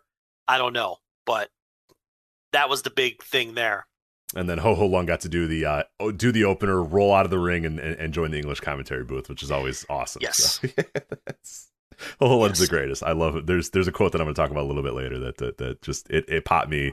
I was crying for like 5 straight minutes when it was done. So Don Fuji and Ultimo Dragon versus Mandai Ryu and Stalker Ishikawa. Yeah, well, it was a match that happened. All right, there you go. That's not Stalker's best material. No, that's night. Oh man, the only comedy wrestler you like, Stalker Ishikawa, but yeah, it wasn't his A material. So, but yeah, it was based around Stalker's comedy, and Don Fuji's Don Fuji. I'm Don Fuji. Hi. Never burying that guy. He's fucking. No, hell Don no. Fuji. He'd fucking whoop your ass if you bury him. Or he wouldn't care. He would shrug, or he'd whoop your ass. Either way, he doesn't care. Yeah, he wouldn't care when he was beating your ass. He'd just be beating your ass because he wanted to. So yeah, it was a 4-minute pre-show match. What do you want from me? So then we get the Open the Brave Gate match. It's Keisuke Okuda versus UT. Okuda I absolutely love. This is the great Ho Ho Lung quote, because Okuda comes out with a rapper, and I forget his name, but Jay goes, "Oh, that's X. That's Japanese rapper X who did Okuda's new theme music." So the music plays, and it's a terrible song for the record. It's a horrendous song that's playing and it's blaring, and the guy's screaming, and Ho Ho Lung goes, "I don't understand any of these words." And Jay goes, "Well, you don't know Japanese." And he goes, "Oh yeah." I died. Yeah. I was dying at that because a whole lot generally is like, "I don't understand this song. What is he trying to say?" And Jay's like, "Well, you don't know Japanese, do you?" And he's like, "Oh no, I guess I don't." Yeah. Oh, that's the reason. Yeah, it's just, God, I love those guys. And the best part about it is that it's totally they're not doing a bit either. It's just Jay the straight man and Ho Ho Lun, who's just like your nephew that's watching wrestling with you. It's just the best. He's just a lovable dope. He's just an idiot. He had a line later that I can't wait to talk about later on that I was just like, I was just smacking my forehead like, come on, Ho Ho. It's like a not annoying Art Donovan. You know what I mean? Like Art Donovan got really old after like 20 minutes. Ho Ho Lun never gets old. But he has the same charm of an Art Donovan. Like, you're imagining this is the first time he's ever seen pro wrestling, and he's just so excited about everything, and it's awesome. But I like that. I don't understand these words. Well, you don't know Japanese. Oh yeah, yeah. As he just realizes, oh, you're right. I don't know Japanese. Right. This is incredible. So this was good. This was really, really good. Okuda, this is probably his most kind of normal match that he's had in Dragon Gate. I prefer a little bit more the brutal, kind of hard-hitting Okuda, but this is a good little match here for the Brave Gate. Yeah, I mean, I saw some people really going crazy for it. I didn't think it was a great match or anything. But, yeah, it didn't reach that level to me, but it kind of fell apart at the end too.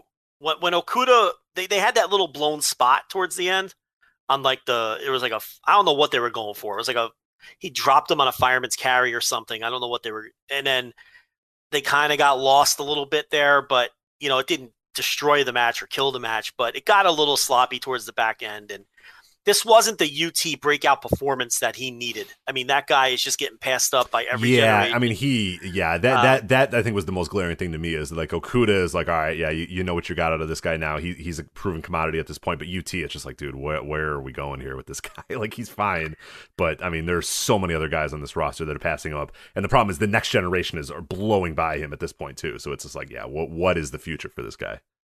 Yeah, and Okuda is just. He brings something so different to the table than the rest of a Dragon Gate show. So I think that's important. Yeah, he brings an aura of badass too. Like, and that's so rare in this company. Like, and there's guys that come out and they look like that, but I mean, he just comes out with that aura of just that swagger of just like, he just works a different way. Yeah, I'm the shit, and he works great too. Yeah, so yep. It's really good stuff here. So Kagetora, Kota Minoura, Ryo Saito, and Kanda versus Masato Yoshino, Naruki Doi, and the RED team of BB Hulk and Eita. This was interesting here in that Yoshino is done. It's very sad, but it's over. It's done. The guy they're talking about how he can't move and his neck hurts. And I'm like, oh man, just stop. Like, it's okay. I think I have faith he's got one or two more in him. I think so. Yeah. I honestly, if I were him, I would just kind of sit it out for a little bit and build up to that August show, or make yourself healthy and go out there and just have some bangers to I want to see Speed Muscle have another, me and my boy Bill Thompson want to get a couple more Speed Muscle matches in there before he hangs Speed Muscle up. Match 1001 and 1002. Yeah. So, But in all seriousness, I do want to see Speed Muscle one more time, and I really won't care how good it is.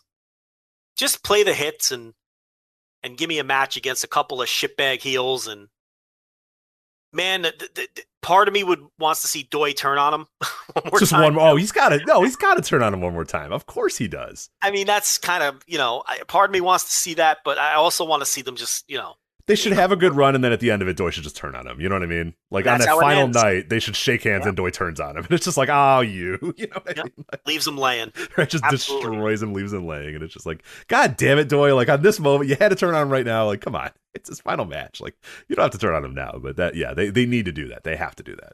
Yeah. I hope. But, all right, let's get to this Twin Gate match here. RED, it was the Kaito Ishida and Kazuma Sakamoto defeat the student and the protege here, or the teacher and the protege here, Mochizuki and Yoshida, to win the Twin Gate titles. Yeah, so that's the end of that. I talked about in the preview how the Dragon Gate does that from time to time. They'll do a little short-term, fun little storyline like this, and then it wears out its welcome and they move on. Yeah, right. And this one is the perfect timing to kind of move on from this thing for sure. Yeah, I kind of figured this would be the result. So yeah, and the match was fine. It's look, this wasn't a great show. I don't know where you stand, but this was not a great show. This was a perfectly competent show, which didn't peak very high, and I can't come on here and recommend it to people. Yeah, no, they've definitely had better shows this year and better shows recently. Yeah, this was fine, but not great at any level. Right. And it's not going to get a whole lot better, as we mentioned a few of these more matches. And it had some bad luck, too. It had some really, really bad luck. Because, they opened the Triangle Gate match. It was a Masquerade defeating Natural Vibes to win the titles. 13 minutes, so nice and tidy little match here, which is good for Triangle Gate matches because sometimes they can go a little long here. But, the work in this was a little sloppier than I would have liked, and it didn't seem like anybody was really on the same page. And that's rare because, Dragon Gate, usually everyone's just in lockstep and everyone's just, working at the same pace. But, this one got a little sloppy at times and a little weird at times. And it definitely felt like it hurt the match. Like La Estrella, there was a few times where he kind of messed something up and it just brought the match to a complete grind. And he's still super, super young as well, so you understand why that happens. But and Jason Lee's very young as well still too. But I don't know. I expected this to be a little bit better than it was, and it was fine, but it was not great. I can't call it great at any level. Estrella, he completely choked on a flying space tiger drop and had to redo it. Like he just couldn't get over the rope, and then, he just didn't do it. And then time froze still, and then they all waited for him, and it's like, oh, this is a fucking. That's one of those situations where you probably just do a suicide dive. Yeah, go and do a suicide dive, or immediately just do a lame ass fucking springboard move. Don't reset the spot, especially when it's the Sasuke special. Like it's so dorky then to bounce against the ropes and flip, and all the guys have to sit out there again. It just makes it completely ruins it. So. Yeah, and there was some other sloppiness here, but there was some good stuff too. I mean, KZ hit like a flying uppercut on Dragon Dia towards the back end that looked great, and Jason Lee is always solid, and Yokozuka. But yeah, it wasn't a great match. We got the title change. Masquerade won that was the right call. They should have won the titles, and they did. But both of these threesomes have better matches in them for sure. Then we move on to a match with very, very bad luck here. And a man with very bad luck here. Open the Dream Gate match. Shun Skywalker defending his Open the Dream Gate title against Hip Hop Kakuta. It ends in 4 minutes and 33 seconds by, quote, referee's decision, but Kakuta's shoulder either separated or something happened. The match stood still as they kind of figured out what they were going to do. He rolls out of the ring. He comes back in the ring. Shun Skywalker puts him in a hold. Kakuta, I don't know what happened, if he thought, hey, no, I'm good, I can do the match, because he tries to get in the ropes, and then they just have a guy on the outside throwing the towel, and the match is over. So, sucks. Yeah, it's an absolutely terrible way to finish this, and unfortunately, another 50% of these Shun Skywalker matches have had a guy get seriously injured at a point and kind of ruin the match. So that absolutely sucks for this guy. But really for Hip Hop Kakuta, it sucks because this is a big spot for him, a Dreamgate title match. He gets in there, he does one little kind of innocuous spot where he just does a drop down, and something happens to his shoulder, and he tries to get going. You can see that he thinks he's like, no, I'll go. But smartly, Dragon Gate and the other guys are just like, no, dude, what are you doing? Like, match is over. Just it's okay. We'll move on. So there's a way they could tell a story with this, which is going to be cool in the future, but it sucks for this moment here in this match, because you look at the other times in this match, and this was clearly a match that was designed to go a lot longer than it did. Well, obviously a lot longer than it did, but designed probably to go pretty damn long and be a pretty important match. But yeah, unfortunately, it's only 4 minutes. So yeah, only his third singles match ever, and this was really a big spot for him. Could have been a star-making performance. Whatever story they were going to tell, he was going to lose anyway. But whatever story they were going to tell obviously went out the window, so who knows what would have happened coming out of the match. That's all thrown awry. It's just a really bad break, and I'm gutted for the guy. I feel bad for him because it happened so soon into the match as well. And I think what happened was it was a very innocuous spot where he threw out his shoulder or whatever it was. A very innocuous-looking spot, and he rolled out of the ring. And I think at that point, everybody figured out, okay, well, how are we going to get out of this? He clearly can't wrestle. And I think they did that by design, because he rolled back in the ring and immediately Skywalker put him in a Fujiwara armbar on the injured arm. So I think that was the idea. That I think they worked it out on the fly that they were going to do the, throw in the towel. They're like, okay, everyone sees that this arm is hurt, so why don't we just work a finish around it, and that's how we'll get out of this, rather than just count him out or something like that, because then at least it looks like he showed some guts. Right. Whether that was shoot or whether that was the work, yeah, that it's a cool way to do the finish, yeah, because it shows that he did not want it. He was no, I'm not going to give up. And it was the RD guys that instead that threw the towel. Threw the towel. So yeah, it's a cool way to, like I said, they can now tell a story out of this. And that's smart. Pro wrestlers can think on their feet and do that quickly. So it's good that they had the whole brain trust of Dragon Gate down to the ring there, including a lot of the RD guys that either they came up with that on the fly or whatever. But it totally worked, and it's going to be a story down the line, too, when these guys eventually do get in the ring again. So they'll make the best of this bad moment, but yeah, this is a pretty shitty moment, unfortunately. We had another Ho-Ho moment, as Jai and Ho-Ho were obviously confused at what was going on and trying to figure it out on their own when he was out there selling the arm. And at first, they were thinking that maybe this was part of the match, and Red was like pulling some deception. And then when they realized that he was, and then Ho-Ho gave a Ho-Ho line. He like totally just breaks, and he says to Jai, "Do you think he's really hurt?" And it's like, kayfabe, dude. Yeah. Yeah. He didn't say it in a way of like, he said it like he like wasn't, they're friends. Like he's asking his friend, "Hey, do you think he's really hurt?" Yeah. not or talking to another wrestler. Yeah. Right. He forgot he had a headset on and was broadcasting to the fucking English-speaking world. And he's like, "Oh, do you think he's really hurt?" And, Jai's like, "Oh, well, yeah, it looks like his shoulder. I don't know what's going on. Yeah, he might have trouble continuing, trying to cover for it." But another Ho-Ho moment as Kakuta was holding the shoulder.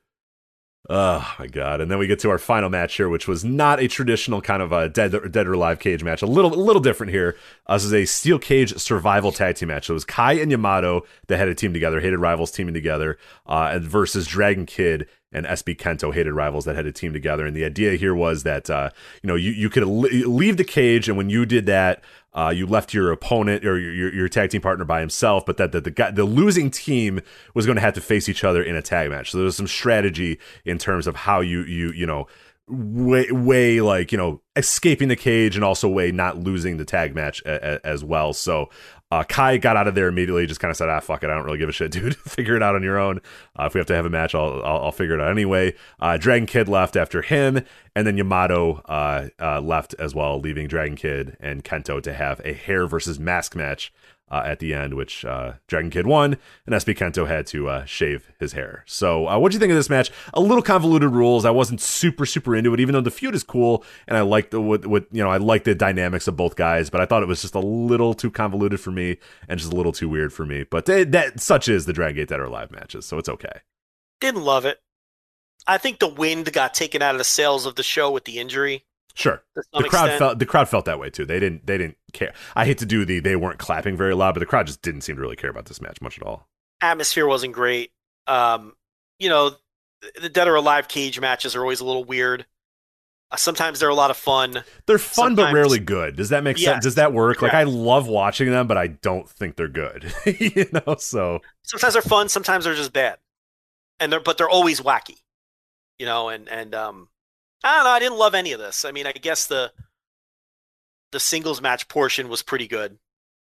And then, Kento loses, and, the cocky little shit gets humbled a little bit, and he shaved his own head. He wanted to shave his own head. Yeah, and all that was cool. That was a cool moment too, where a real badass moment where instead of letting anybody else have he sits down, grabs the clippers, yanks them out of people's hands, and he goes, no, I'll do it. And he shaves his own head and, doesn't give anybody else the pleasure of doing it, which is a nice little, I mean, that kid's, he's fucking great. He's going to be really, really good. Yeah, he'll be a huge star. And I mean, we didn't get a big angle coming out of it or anything, but that was like a big moment for him of shaving his own head. He got humbled. He was in there with veterans. He lost, and he shaved his own head and was very defiant in doing so. So, that's the story of it all. But, was it a great match or something people need to go watch? No. No, definitely not. Well, it was a really great show. I mean, the show was fine. I didn't think it was a bad show, but it was closer to being a bad show than it was being a good show, if that makes sense. Yeah, it's definitely fair. Yeah. All right, so we are out of time, but I will. We got 5 minutes, so I'll do 5 minutes here real quickly. AEW Take No Prisoners, Friday night, so tomorrow night, streaming live on Fight TV as well. So voicesofwrestling.com/fight. If you want to order that will help us out a little bit. Voicesofwrestling.com/fight if you want to watch it live. I will be there live in person. As I said, the first live wrestling show I've been to since AEW Revolution 2020, and I am very excited. Just to see live wrestling, any live wrestling, but this is a goddamn good card on paper. You have AEW World Championship match, Mance Warner versus Fred Yehi. We've been talking about those live episodes, which we've been watching. And if you're not watching, you should definitely go out of your way to check out the AEW live show. And they're doing a TV taping as well. I don't know, because of the TV taping, and because of my work schedule, I don't know if I'm going to be able to get there for all of the TV taping, but I'll be tweeting stuff out throughout the day. But I don't know. Well, I don't know if I want to spoil the Alive stuff. We'll see. We'll see what ends up happening with that. But I'll try to get there in time for the Alive stuff. But the pay-per-view itself has been very, very well built on their TV show. But Mance Warner versus Fred Yehi, AEW World Championship match. Leo Rush versus Laredo Kid, which was recently announced. That sounds awesome. AEW Heritage Championship, Myron Reed versus Matt Fitchett. Allison Kay versus Sky Blue, which sounds like a pretty fun match as well. Nice. It's been a solid build to that as well. Davey Vega versus ACH. Finally, a great chance to see ACH in person again. Ace Austin and Madman Fulton versus Gringo Local and the very dangerous TBD. Now, I don't want to tip my cap on who I think TBD might be, but there was a certain man that was wrestling on Alive, and Laredo Kid's on this match, and I don't know. We'll see, Joe, but I think I'll enjoy who the man that is the question mark here. But Ali Catch versus Sation, I believe is how you pronounce it. Hakeem Zayn versus Dante Leon, and also announced Jake Something, Matthew Justice, Manders, Braden Lee, and Ace Perry as well on this show. But that's a hell of a show for my return back to the world of live wrestling. Aren't there new eps of Alive up that set all this up now? Yes, yeah, they did. Yeah, from the last we talked about it 2 weeks ago. I have caught up. Yeah, there's a show that just aired a few days ago that basically the go home.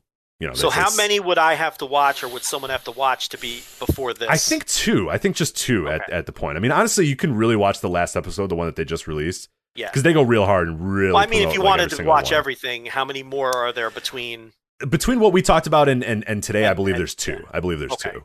Okay. Because that's what I want to do. I want to watch. I want to say two, maybe three, but I think it's just two. Okay. Looking at it, but not a ton that happens. So really, I mean, not a ton of new build in it, but I mean, it just kind of progresses the stories a little bit. But otherwise, it sounds like on paper a really, really good card. Manser versus Yehi, they've done a really good job of building that up, so that'll be great. Leo Rush versus Laredo Kid, just a great match between two really, really good wrestlers. And Myron Reed and Matt Fitchett. I mean, definitely, if you have ever slept on Matt Fitchett, that you'll see in this match that he's just tremendous. And even Allison Kay and Sky Blue, I think they've done a really good job of building that up, with Allison Kay being kind of the bigger, taller woman, and Sky Blue being the young, short. She's like 4'9" or whatever. So they've done a good job of kind of building that story up, and it's all about Sky Blue kind of proving that she belongs, and Allison Kay kind of being the big bully, and then ACH versus Davey Vega. So let me tell you something about Sky Blue. She wrestled Genocide on Power this week, Power Surge. And I was so impressed. I'd seen Sky Blue a couple times, was not very impressed a couple of times, didn't make much of an impression on me other times. But this match against Genocide, I could see what people see in Sky Blue. I think that she is a virtual lock to be on national television full time someday. Oh, no doubt. Yeah. She's got a great look. but the work is now coming along too, and she's rock solid. Genocide I know I'm the only person watching. Yes. Genocide has been the breakout, hard to say star when no one's paying attention. Let me put it to you this way. If Power was still on YouTube, everyone would be talking about Genocide. She is the breakout star of the Power season that no one's watching. And she had an excellent match against this Sky Blue. That match convinced me, and she's an AAW regular, and they're obviously giving her a push, and they're going to push her. She's in there with the veteran, Allison Kay. She will be on national television. So I don't know how long it's going to take. I think she's had some AEW matches already on Dark. She's been on Dark a few times. Yeah, she has been on Dark. So yeah. Yeah, and now she's doing NWA. So she's on. Look, this is hardly a hot take because people were obviously ahead of this more, faster than we were because they're booking her. But, she's, to me, it's a lock.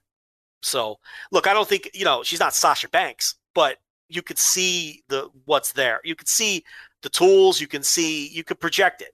She's projectable. How about that? Yeah, for sure. No, you can absolutely see it. She has a definitely like a TV look to her, and as long as the in ring gets there, she'll be fine. So, and the problem is, like, I think what I've seen of her is that she kind of has succumbed sometimes to like kind of the gimmicky indie bullshit, which is, it's easy to do. You go in there and that's kind of the tenor of the company and all that sort of stuff. And that's what we've always said. Like if you treat it like a joke, then it's a joke. But when she goes in there in real companies, she just goes out there and just works. And when she does that, she's really, really good. So, the less she does of work in progress, no doubt. I mean, yeah. No, she's. I mean, I think she's a kid too, isn't she? Very young, like 22 or something like that. Some stupid young age, like just annoyingly young or something.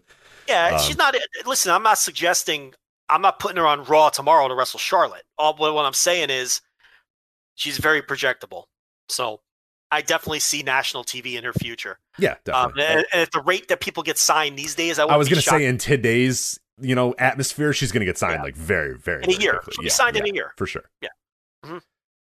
All right, so that is that. So I'll be tweeting out a report live there, and I'm just very happy to go to live wrestling again, finally, after a very, very, very long time. So, again, as I said, streaming live as well on Fight TV, so voicesofwrestling.com/fight if you want to watch that live. And AEW is worth your time. They've been really, really good since they've come back, and this show appears to be no exception. So, or we'll see. We'll see how it delivers, but it'll be at their 115 Bourbon Street venue as well, so it won't be the same, like, galley lucha arena that they do at the side of an abandoned mall. It won't be that. It'll be an actual venue and an actual place, and it appears to have there'll be a decent crowd there as well. So it'll be pretty cool to we said we'd do more indies, and we're going to do more. And we're doing more of them. So. And remember, Overrun. So if you want to hear about AAA Rey de Reyes, if you want to hear about ECWA Super 8, if you want to hear about Game Changer Jersey Championship Wrestling's weekend from last weekend, subscribe to the $5 tier. There will be an Overrun this week. Again, more indies, trying to do some different indies too, not just the Game Changer universe. So, and we will review the AAW show next week, obviously, as well, because Rich will be there live. Yep. So, that's it. I guess wrap it up, Rich. There you go. Patreon.com/Voices of Wrestling for that Overrun and all the other content we did, including our instant reaction of Blood and Guts. If you're wondering, hey, they didn't talk about Blood and Guts, and hey, the TV reviews, they're not going to talk about Blood and Guts. Well, we talked about it for 2 hours last night. Patreon.com/Voices of Wrestling. So anyway, that is it for us. So for Joe Lanza, I'm Rich Craich. We'll talk to you next time on the Voices of Wrestling Flagship Podcast.